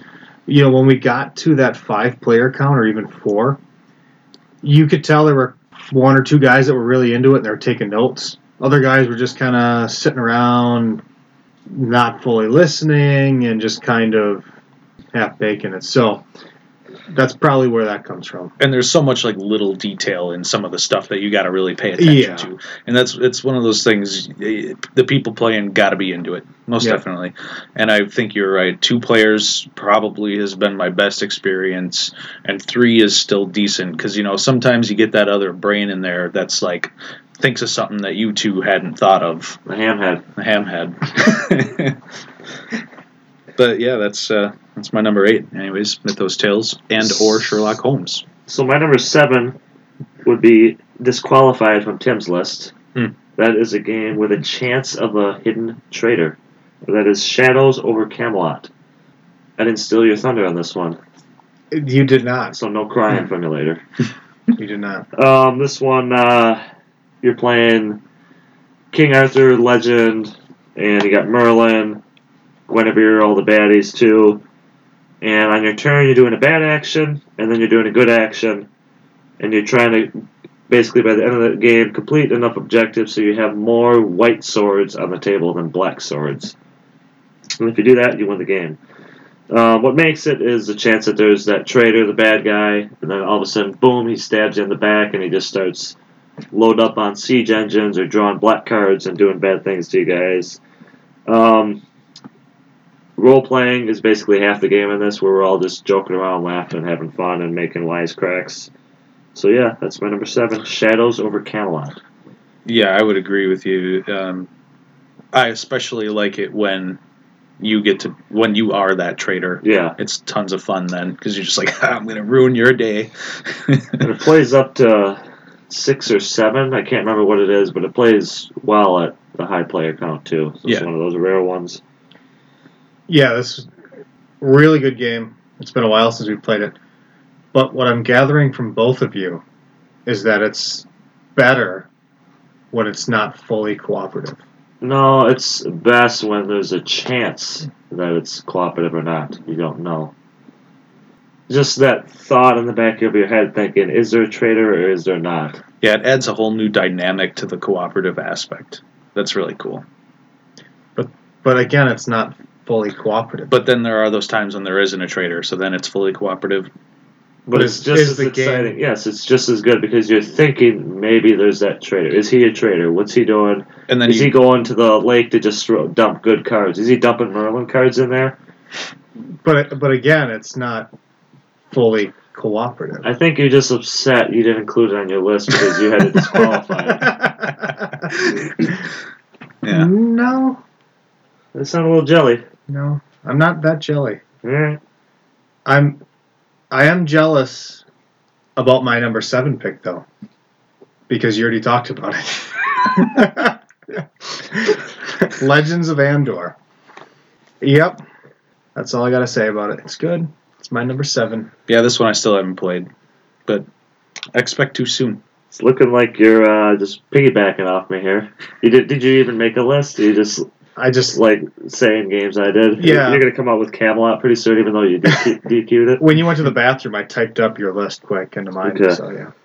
So my number 7 is a game that also has a possible traitor, and that is Dead of Winter, a Crossroads game. And a semi-cooperative game? Yep, that's perfectly fine. Cooperative game where there is a chance for a traitor, so there adds that tension to the game. You're all still trying to work together. A semi-cooperative game. And we reviewed it in the last episode? Yeah, episode 3 we did. Yeah. So we talked about it a lot there, but the main point is that it's a really cool zombie game that's cooperative that doesn't feel like it's just about the zombies. And that's all I'll really say about it. Yeah, it's a good game. It is a good game, just not... All right, my number 6 is This War of Mine. And it's very thematic, tells a good story. Well, not a good story, but it engrosses you in the story. Right. Of when you're basically people in a country or in this basically city or building that's under attack or in war, under siege. And the storybook is cool because it tells all these little stories of you might run across a kid, you might run across some bandits. Depending on what you do, they're going to react differently. So it's interesting that way. And it was one that really brought me in. That's my number 6, This War of Mine. Yeah, that's a good pick. I've enjoyed it. Enjoyed the plays that I've had. Like you said, though, it is dark theme. It really makes you think about the story itself. The book of scripts is just huge. I don't even know how many pages in it.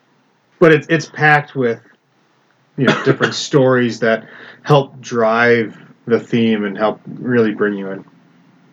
I'd have to play it more to really give a good thought on it.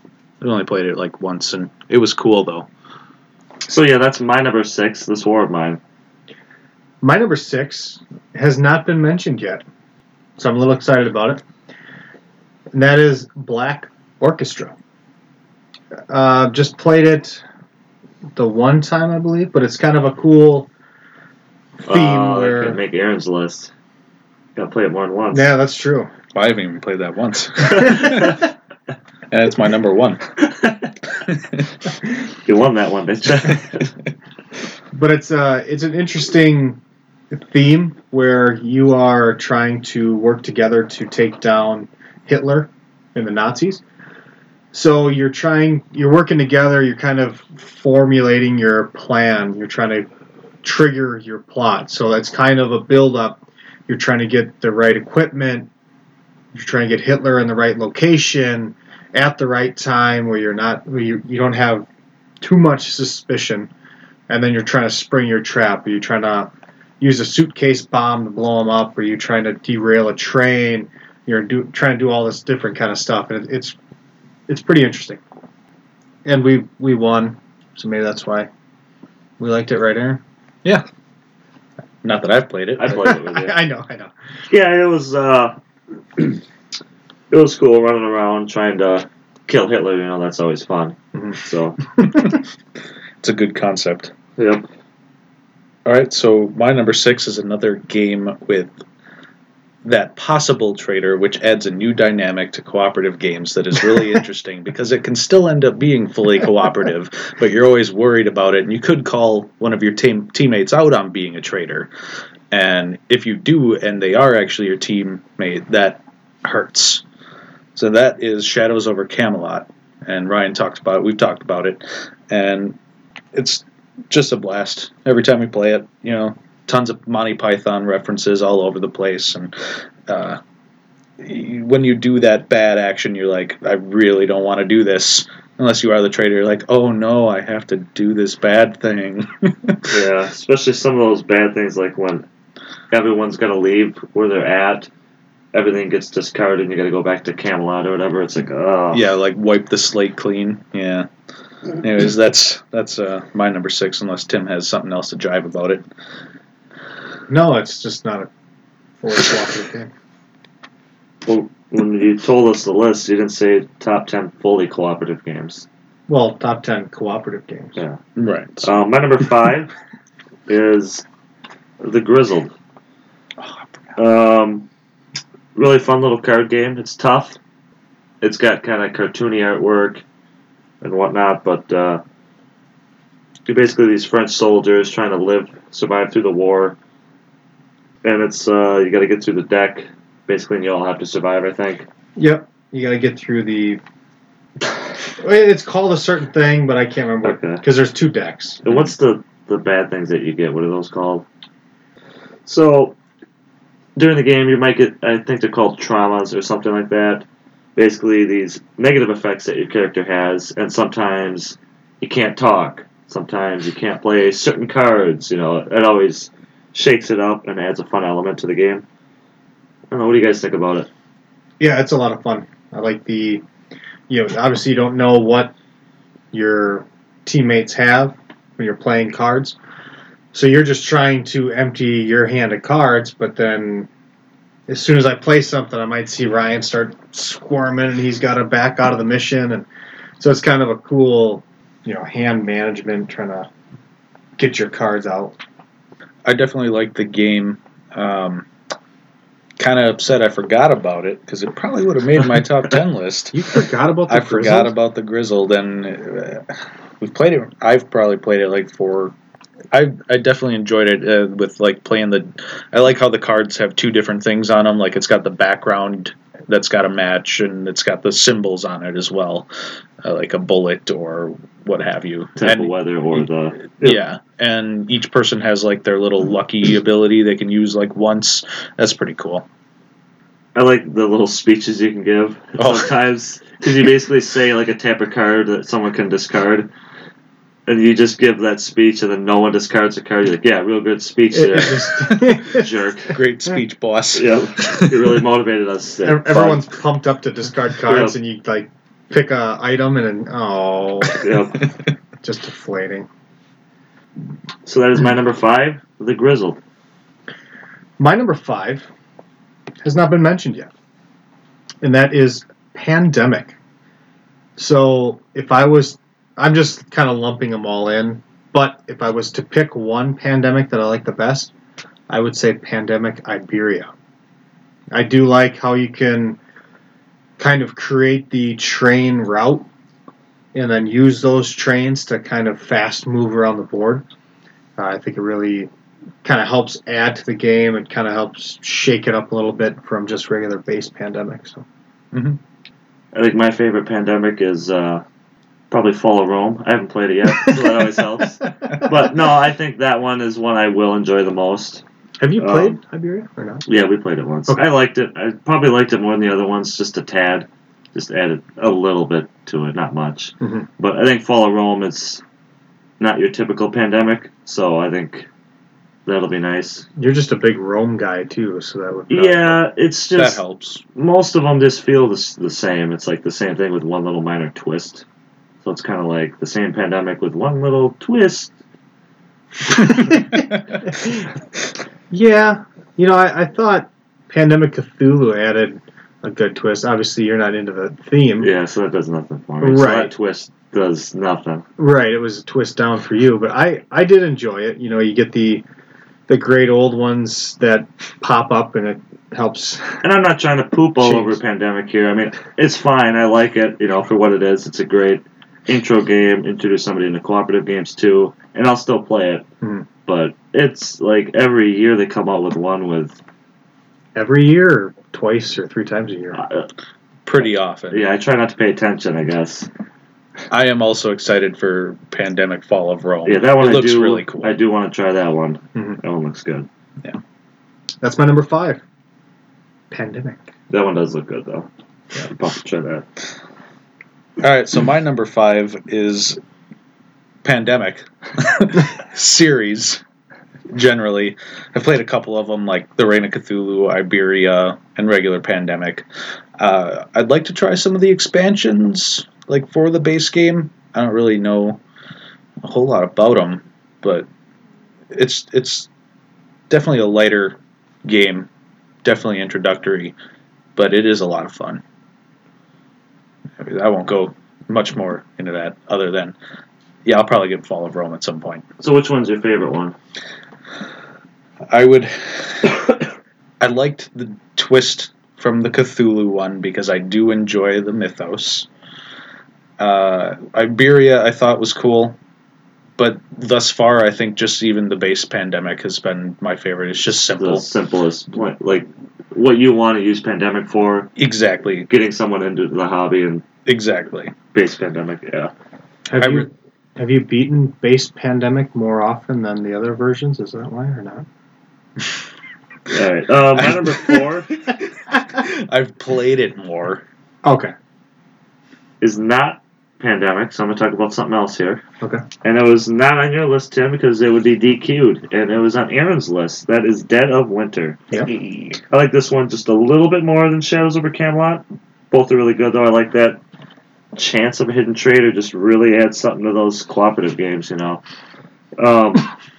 I just like the tension when you're going out. Everyone's doing shifty, shady stuff, and that really makes the game, that and the Crossroad cards. We talked about it a couple reviews ago, and Aaron talked about it a little bit, so that's my number 4, Dead of Winter. Mm-hmm. My number 4 is Zombicide Black Plague. Really? Yes. I've never heard you talk about this game, ever. Well, it's my number 4 cooperative game. Well, I know, I'm just saying, I've never heard you, I've never heard you say, man, I want to play Zombicide Black Plague. It's been a while. Pick it. I don't know what to tell you. I can't get my hands on it because my brother's hoarding it. No, I didn't think you liked it this much, because I've never heard you, bring it up, anything. Yeah, I like it better than regular Zombicide. It kind of adds that fantasy theme into it. You have your fantasy guy, whatever it is, that you're kind of going around with swords and bows and all that stuff, and I don't know, just kind of a cool game. So I haven't played this since it came out. We played it a couple times, 2, 3 times.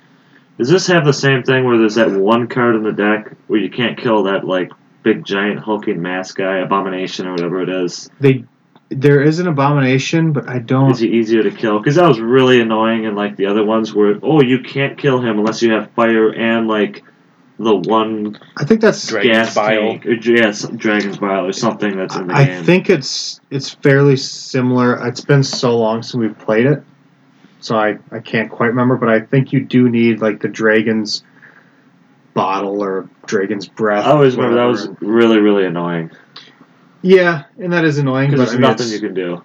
Well, there's something you can do about it. Or you can sift through 800 cards and hope you don't Yeah. die in the meantime. That's fun. But It's a fun game, though. yeah, I played it once. I don't really remember anything about it other than it was like a grid movement game and there was doors and barriers and stuff. I don't know. I remember almost more than I do about It it. it didn't make much of an impression on me. But if I played it more again, maybe it would be. Yeah, I don't think it's a bad game, but there's just some things that were just annoying. Yeah, I'm not saying it's perfect. That's why it's my number 4 cooperative game, but Now I know I'm jumping the gun here on some of these guys. All right, and that is Robinson Crusoe. I won't go into it too much. It's a big, kind of heavy cooperative game. There's a lot to it. You're surviving on an island, trying to survive all the perils and escape, or survive long enough to escape, basically. But it is a lot of fun every time I play it and make a lot of good memories playing it.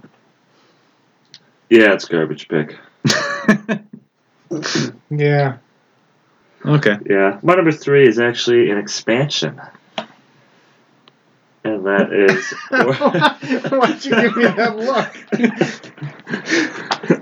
I just want to see the light bulb pop up in your head. No, I knew exactly.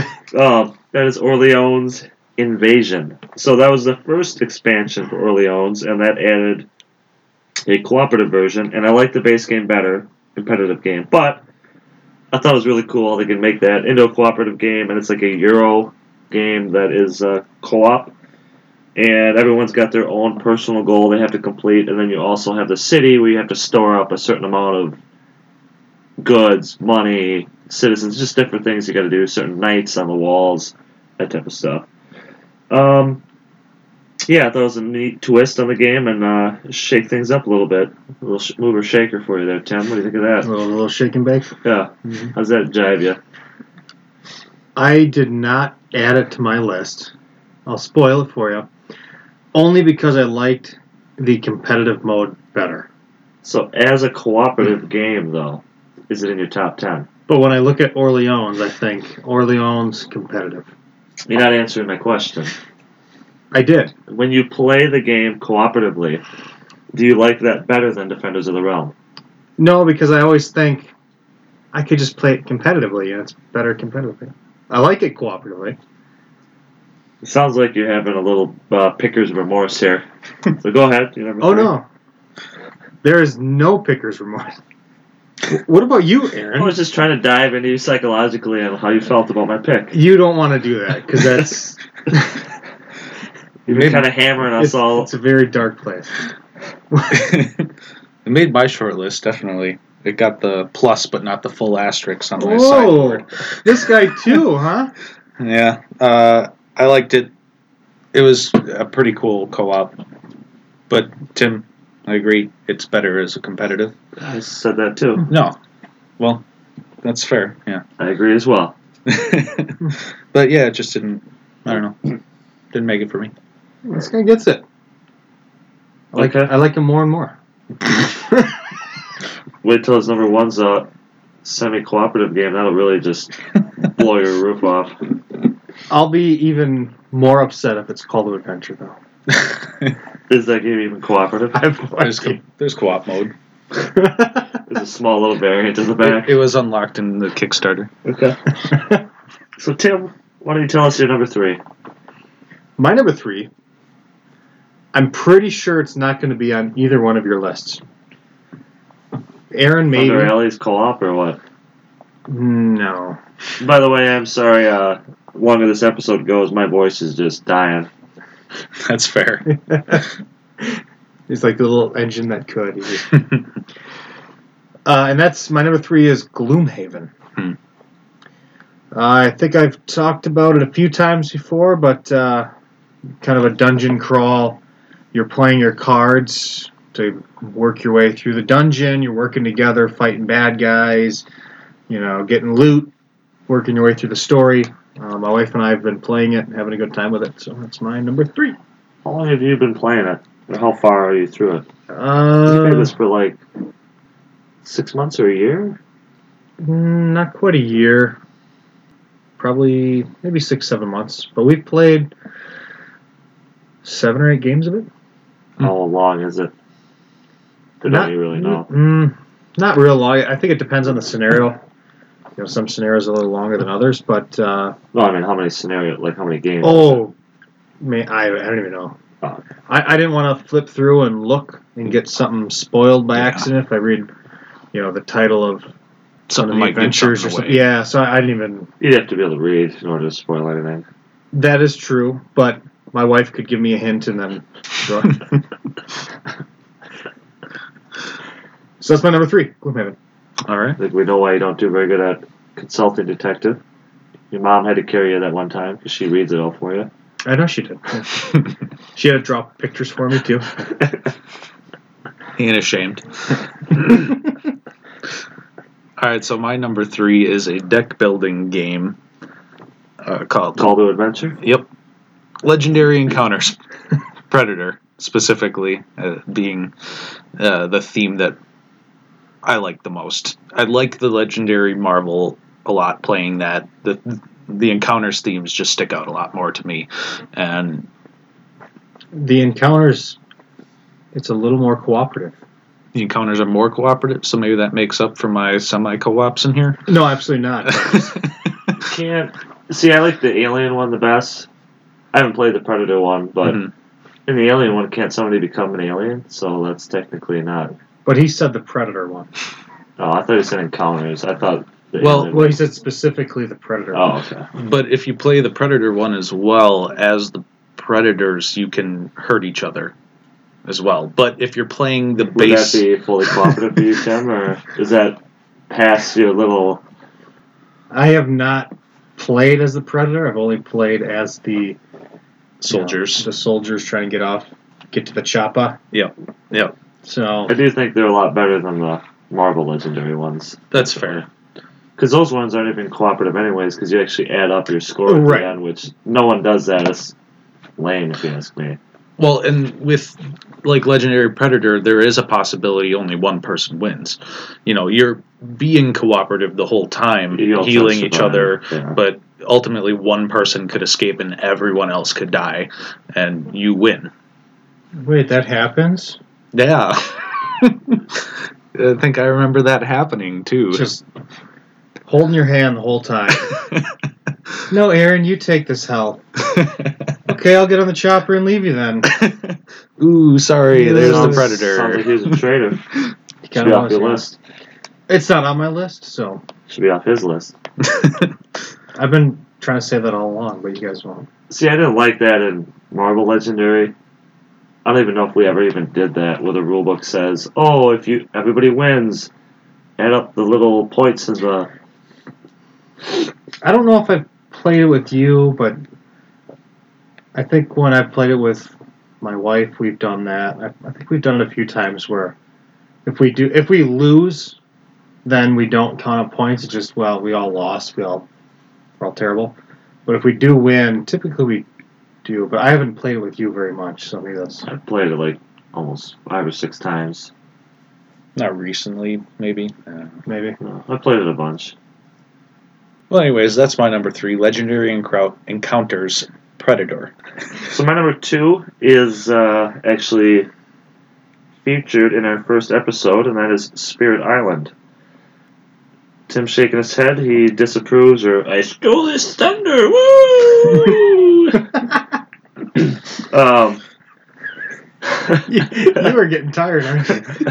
I'm sick, man. All right, I'm dying here. So it's a heavy cooperative game, and I enjoy that because you're thinking, and you're not just saying, "Oh, why isn't that guy doing this obvious move like one of the Wet Bandits? Why aren't they taking out this or that?" Mm-hmm. So, and you all really have to work together with your spirit specialties and powers really well. Like, hey, I'm gonna blade over here unless you can help me, give me these elements, or kill a couple guys here. So it's one I really enjoy. I think it's very highly replayable, and I like playing all the spirits. It's a lot of fun. And that is my number 2, Spirit Island, unless you guys want to say anything. No, that's excellent. Tim? Nothing. Okay, you seem a little better. My number 2 It was featured in our first episode, and that was Spirit Island. Yeah. So how do you feel about it? Was my number 2 cooperative game, so I feel it's pretty highly rated. I don't know what to say. Yeah. Good. I like how you're playing the spirits, fighting the invaders or the colonists, whatever you want to call them, fighting them off the island, helping the Tahan. Kind of a nice, deep strategy cooperative game. All right. Well, my number 2 is not Spirit Island. It is Eldritch Horror. Yeah. Ryan's gonna turn into an old one just listening to me talking about it. I've mentioned it on a couple other lists, but It's a forgettable game, that's for sure. what to say about it? The theming is so great, and it, with the right amount of players, it is a lot of fun. Each old one plays differently too, so that adds a lot of replayability. Yeah, that's my number 2, Eldritch Horror. I like the adventure cards when you go to places and you have that little encounter or whatever you want to call it. That's always exciting. Yeah, it made my short list. Yeah, I've always had a good time playing it. You know, it does get long with too many people. You know, we've talked about it a little bit before in previous episodes. Yeah, that's the biggest downfall is too many players. Yeah, but it's a good pick. So I'm curious because I know you love Marvel Legendary. I'm wondering if that's your number 1 or if you consider it not cooperative because some games you play, you add up the total score, and some games you don't. So do you consider that cooperative or no? Or am I going to find out? You're going to find out. Okay. So my number 1, Aaron mentioned before, and that is Robinson Crusoe. Great game. Very punishing game. You can never do enough. You're always thinking, well, we got to make the shovel. We got to get this palisade up. We got to get some walls. You know, we need a roof. We got some storms coming. There's so much you want to do. And if you want to do all that stuff, you have to spread yourself thin. Then you're going to have these adventures or encounters, and then those cards usually are bad. They're going to go into your deck. And then later in the game, you're going to draw them, and maybe that injury you got is now gangrene, or those berries you ate, now you're poisoned. Just different things like that. There's always a great story to tell when you play this game. And it's just a ton of fun. Worker placement, Euro, fully cooperative game, Tim. Hopefully it meets your criteria. And that is Robinson Crusoe. Yeah, that's a good one. I like you're exploring out, you're fighting through each mission. I'm curious, I know we never dug into the expansion for it. Yeah, we never even played through all of the regular scenarios. I think Aaron's going to have to pick it soon. Okay. So we play it again. I mean, I'm going to be honest, I'm going to pick First Martians first because I want to play that with you guys. See if I actually really like it. So you played First Martians solo? No, I played it with my fiance once, Oh, but you the did? entire time was in the rule book, so I couldn't tell His you if I schnoz liked was it or in the not. rule book. Okay. And for me, that's a big downfall. Yeah, because that just takes you out of the... Mm-hmm. Yeah. And these games are about theme too. Like, you know, that's all story driven. Yeah. And I wasn't feeling it. But that's First Martians, to clarify. Robinson Crusoe made it on my list. Obviously, I think it's pretty good. So, Tim, why don't you hit us with your number 1? What do you think my number 1 is? Robinson Crusoe. Really? Or Marvel Legendary. I don't know if you mentioned either, but honestly, I haven't paid attention to you. Do you even listen to me? Not really. You don't Not care. tonight. You don't even care, do you? I listen to Aaron. I know he mentioned Robinson Crusoe and Legendary Predator. So my number 1, it has been talked about, and that is Robinson Crusoe. We just talked about it before on another list. It's very good, and it's the best cooperative game out there. So Marvel Legendary isn't cooperative, do you? I'm just wondering, because there is people that play it, like, they just ignore that part in the rulebook. Yeah, and and they just you can play the all win or all lose. But I don't really look at it as like a cooperative game. You know, if I'm going to pick a game where I feel like we're really working together. You don't feel like you're just kind of playing your own game. You're Right. working with Yeah. else. Okay. Because on your turn, there's nothing that you can do. The only thing that you're going to do that's going to affect my turn is you might take out a bad guy. Very minor. Before I can. Yeah, so it doesn't really feel that cooperative. Okay. Whereas, like, the encounters had, like, the coordinate cards. Yes, there's coordinate cards. There's cards where he's got to try to justify it. Oh yeah, but no, he is right though, because it gives you more cards. There's cards that help you heal somebody or stuff like that. So that because the time I played the Alien one, I really enjoyed that. Like it felt thematic and tense, and that was a lot of fun. Yeah. So that's my number one, Robinson Crusoe. All right, Aaron. Do you know there was a new edition of that game? Do you know what it changed? I think it was just a little bit of the rule book for the most part, different artwork, a little bit different components, but I don't think gameplay-wise it really changed anything. Okay. The gameplay is like pretty much the same. It just clarified some stuff in the rule book. Oh, okay. I was never, for the most part, clear on that. I never really looked into it. But. All right, so my number one is Spirit Island. I think maybe Ryan saw that coming. But yeah, I've talked about it, and like he was saying, where I need these elements from you in order to do anything this round. I need you to play these cards, and the game offers that often enough that you feel like you're really doing something awesome. But then when you can't make that, it really hurts. And being that it's such an in-depth game, that's really cool for me. That's my number one, Spirit Island. Something that I found kind of surprising. I'm kind of surprised that Mice and Mystics did not make your list. Well, I don't really like it that much, actually. Really? Yeah. I thought it was alright, and I thought I liked it more at first than I actually did. And I think that was just like the good time my fiance and I were having playing the game. But really, ultimately, like with the combat and stuff, and it's kind of got that like Dungeons and Dragons, Dungeon Delver kind of game feel. Right. And I've D&D adventure system where it's just kind of simplistic.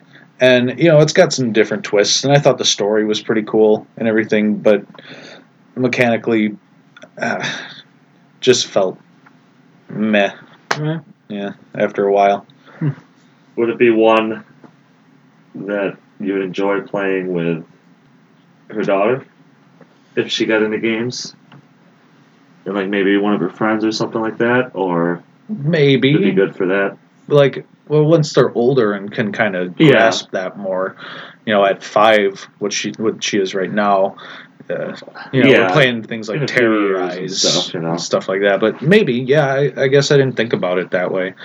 Would it be good with the Wet Bandits? No. Not a lot is. It just didn't hit for me, I guess. When I was getting into games, I thought I really liked that kind of system, but in the end, there's a lot I would much rather play. So that wraps up our top 10 cooperative games or semi-cooperative games, according to you guys. Yep, they count. So before we go, what have you guys been playing recently? Or you guys anything cool going on that you want to talk about?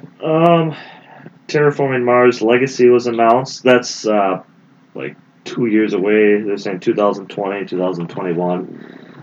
And this goes into my other game. I'm super pumped up about it, but I might not get it, and that is Lord of the Rings, Journeys in Middle-earth. I'm thinking that follows the same type of thing. It's after event, kind of like Mansions of Madness 2nd edition. Now, that, I'm hoping you can play one-offs, because if it's a campaign, I'm not going to end up getting it, because with our group, it's really hard to play legacy games or campaign games because we just never have the same people together to continuously play that same game. For me, legacy games, I actually haven't enjoyed the ones I've played that much. We played Risk Legacy, we played Pandemic Legacy, we started Charterstone. I don't think anyone has any ambition to continue that. Yeah, it's one of those things where I mean, you hit it right on the head where we have our regular game group, but it's not always, you're not always playing with the same people every time. Yeah, same people at the same time. Yeah, so it's hard for us to get those in a reasonable amount of time. I mean, we played Pandemic Legacy, and it took us almost over a year, didn't it? At least. Yeah. Longer than that even, yeah. And then the only reason why we did finish it is because we started with 4, and Ryan and I ended up just sitting down and just crushing out as many games as we could. See, I think with legacy games, like if we were all into games and in high school or something, we didn't have families, we didn't have these full-time jobs and stuff, and we could get together every weekend for like 2 days and play. That would be great. Like if you have that situation where you can get on, that might appeal to you. But with our group, if you got that small game group with like 3 or 4 people, that always get together. Yeah, exactly. Yeah, but we don't have as reliable of a group. We all got stuff going on. It happens. I could see legacy games working with me and my wife, where we would focus on just that game until we get through it, and that's a lot easier because obviously we live together. Mm-hmm. So it's, hey, let's play a first month, second month, whatever the case, however it works out, and just sit and work through it. Yeah. Well, and that's like, I'm glad you brought up the legacy things and the announcement for Terraforming Mars, which I didn't know about that. That sounds awesome. They have the Clank Acquisitions Incorporated legacy game, which takes Clank, one of my favorite games, or my favorite game of all time, Clank in Space specifically, and then an IP that I really like from Dungeons and Dragons. Does that add in, what's his name? Name of the one guy? Patrick Rothfuss. Yeah, okay. Does that add in Patrick Rothfuss too? Is he part of that? I'm imagining that at some point, because he is a big player in that Acquisitions Incorporated for that, then, aren't you? He plays the character. You're talking about Viari as his character.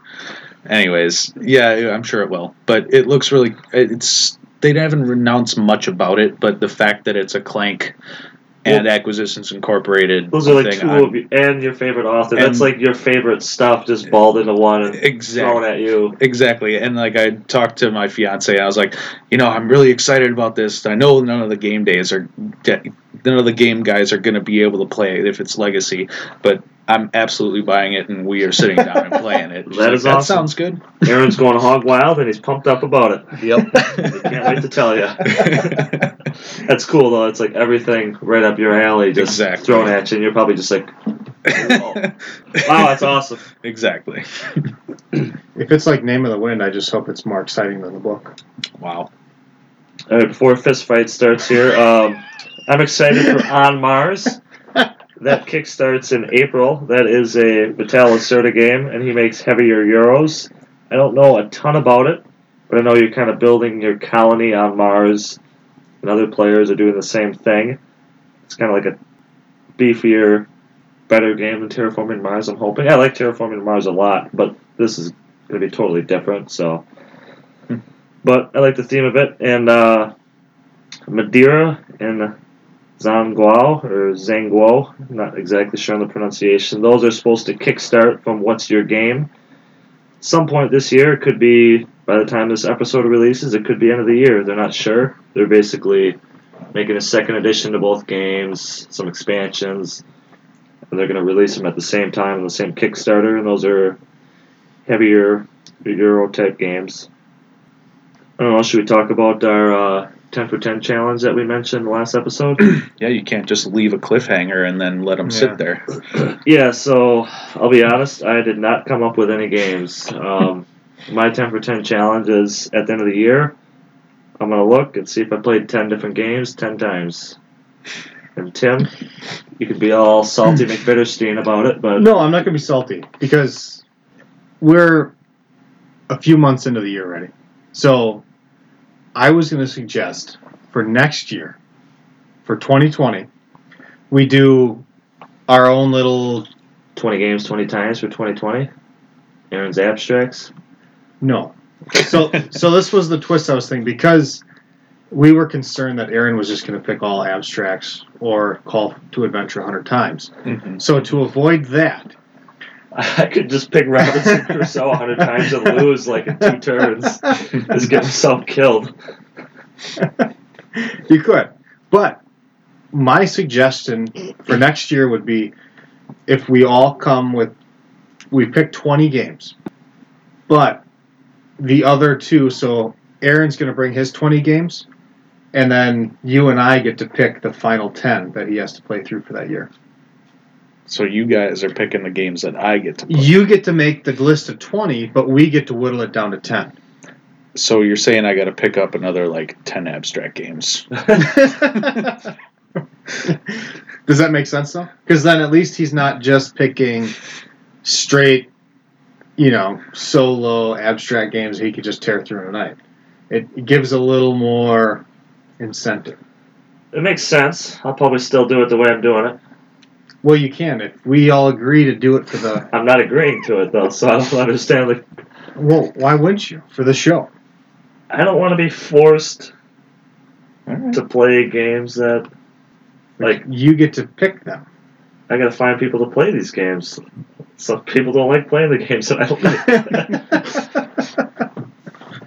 Yeah, I know that all too well.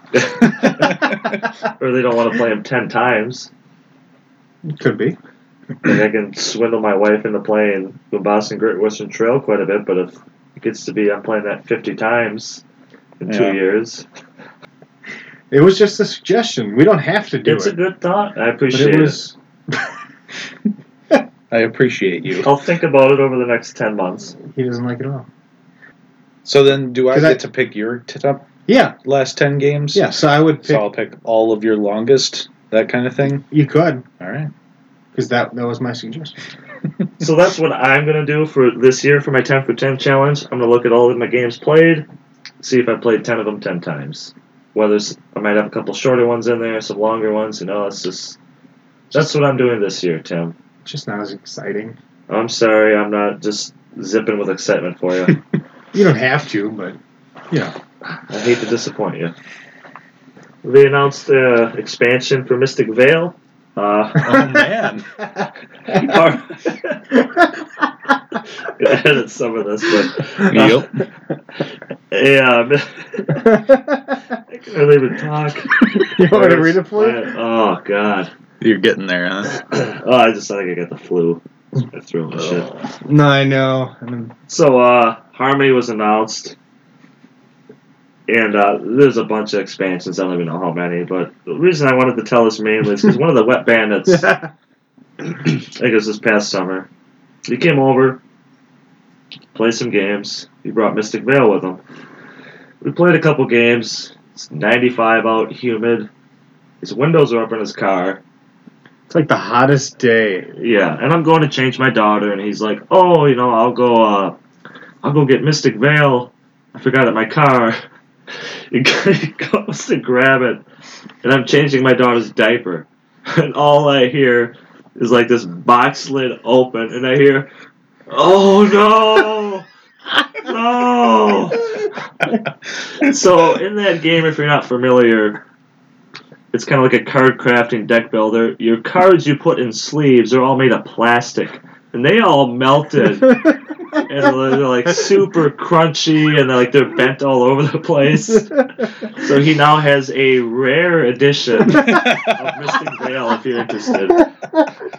But when I walked out there, the look of just heartbreak, sad on his. It's like the one game he has that we kind of all oh yeah, Mystic Vale. Yeah, it was Mystic Vale. Yeah, it's a good honestly, game. it's his best game he has. And it's one of his favorite games, too. Yeah. So that's the main reason I want to bring that up. I have a couple other things, but I'll let you guys do some talking first. I'm excited about Dragon Castle. Okay. You can talk about it. I don't know much about Because Tim, last time you said you wanted to play some abstracts that you might actually like, and this is one I think you'll actually like. You should check it out. Really? Dragon Castle. So why do you think I would like it? It's got a little bit more going on in it.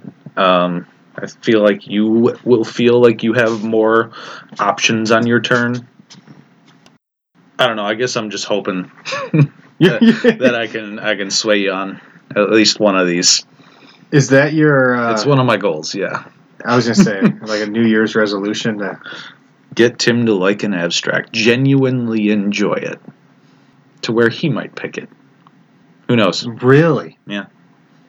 That... Now, I don't know if it'll do it. But we'll see. I would be interested to find that abstract. I don't know if it exists, though. Well, you like chess. Yes.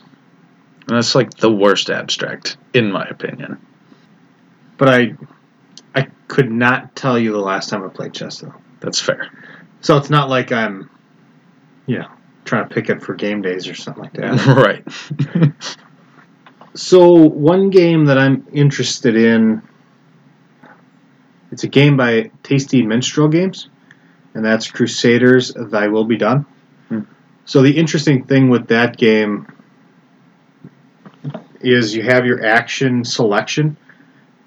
So when you pick up, it's kind of like the Mancala thing, where you pick up your tokens and you move them around the board. So if you got 3 tokens on there, when you pick it up, you get 3 actions of that type, and you kind of move them around. So it's kind of a cool concept. Kind of interested in checking that out a little bit more. I saw it on the hotness, but I didn't really look into it. Yeah, I looked into it a little bit. It looked cool, like the components and artwork and stuff, but the gameplay, to me, I think looked boring. But that's me. I haven't played it. I'll try it out and whatnot, but it didn't look like it's something I would be. That's the only People are definitely geared up for it, though. So we actually have a question from our guild on Board Game Geek, and Nice. Invisibro asks, what are our thoughts on the current and future effects of augmented reality on how we interact with board games? There are some who think technology and board games should not mix. What do you guys think? To me, there's so many games out there, it doesn't matter to me. Yeah. If an app is done right, like Alchemist, it's very minimal, but that, does it. Mansions of Madness 2nd Edition, I haven't played that, but from what I know, that makes it so you can fully cooperative, and it just does all the upkeep and the storytelling kind of.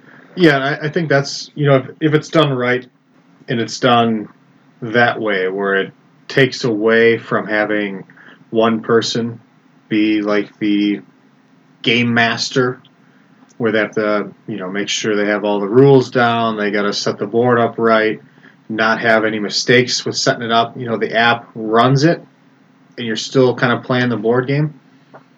I don't have a problem with that. Yeah. I don't think every game should go that route. I'm not here to play mobile games. I'm fine with it. And like you said, there's so many games out there.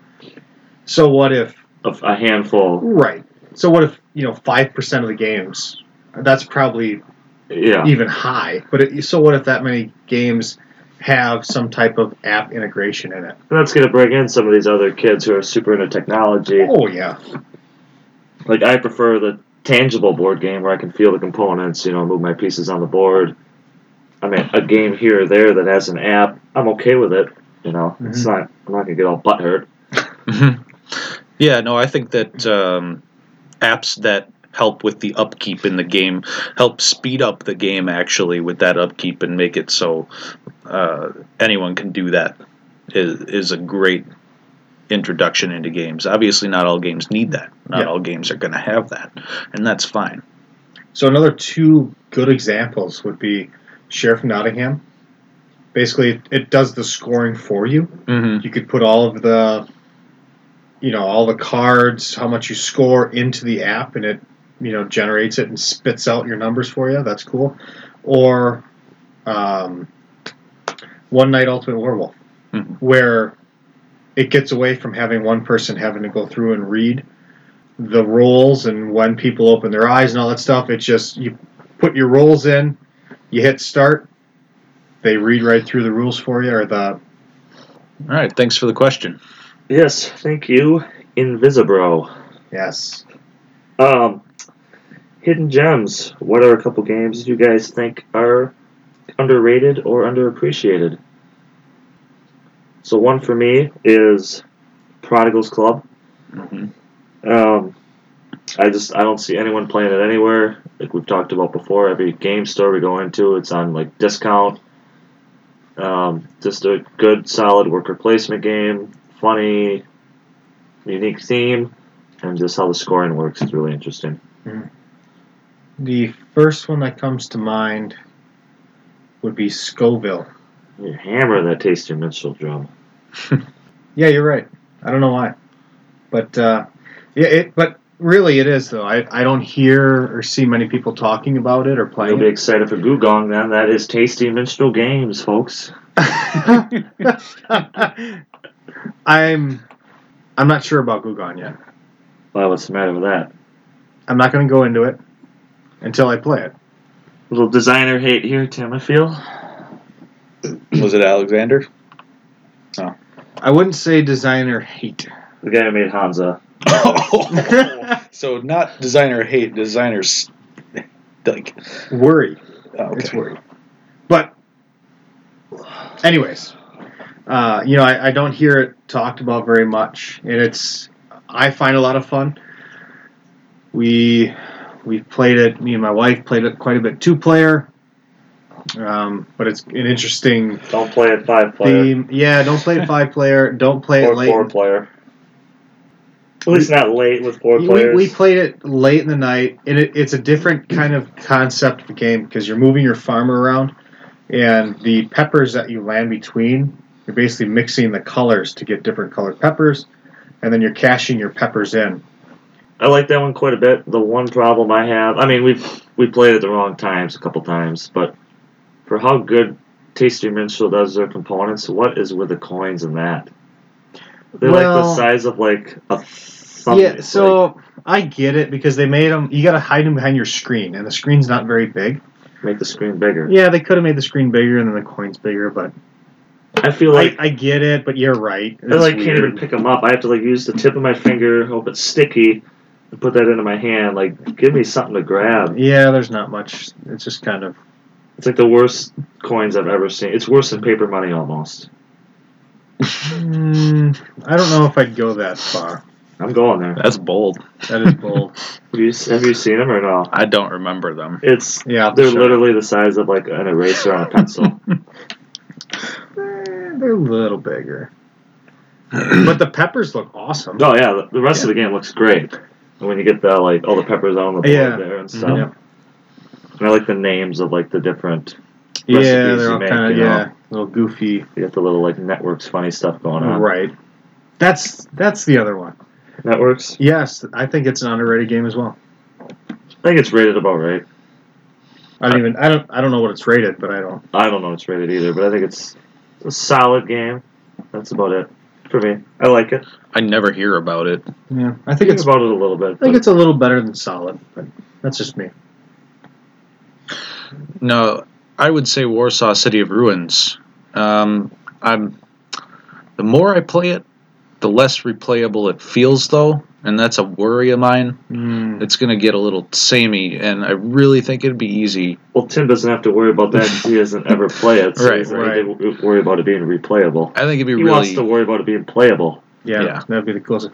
My worry is that you will play it 2 or 3 more times, find it unplayable, and then never pick it, and then I'll miss out. You can just buy it from me, like you were supposed to do in the first place. It's easily expandable.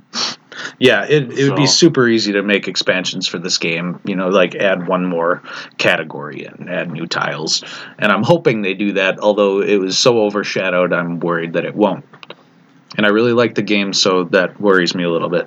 The replayability didn't feel like that was a problem. It was a couple times we played, there's a runaway leader. Like the last time I played, I think I lapped you guys all almost twice. Yeah. Because just the engine that I had, and there's nothing you guys could really do to stop that. Mm-hmm. So that kind of scared me a little bit, but I still like it a lot. It's a lot of fun. And I hope they do come out with an expansion. I know we're going to keep beating that Warsaw drum, but no one else is talking about it. So I think time will tell on that game. Anyone else have anything to add? Or? No. All right, listeners, if you want to get in touch with us and ask us something, and maybe we will pose the question on our show like we did for Invisibro, you can email us at dualwingames@gmail.com. Also, if you are on Board Game Geek, join our guild. We also have a giveaway going on right now. If you join our guild at boardgamegeek.com/guild/3471, and we get 100 guild members by March 8th, we will be doing a game giveaway, and you can select the game, and you can see those games on the guild page, and that is boardgamegeek.com/guild/3471. You can also join the guild to tell us how right or wrong our top 10 are. Tell us if you think Tim is right and semi-cooperative games should count or not. Tell us yours as well, or just join in on the conversations.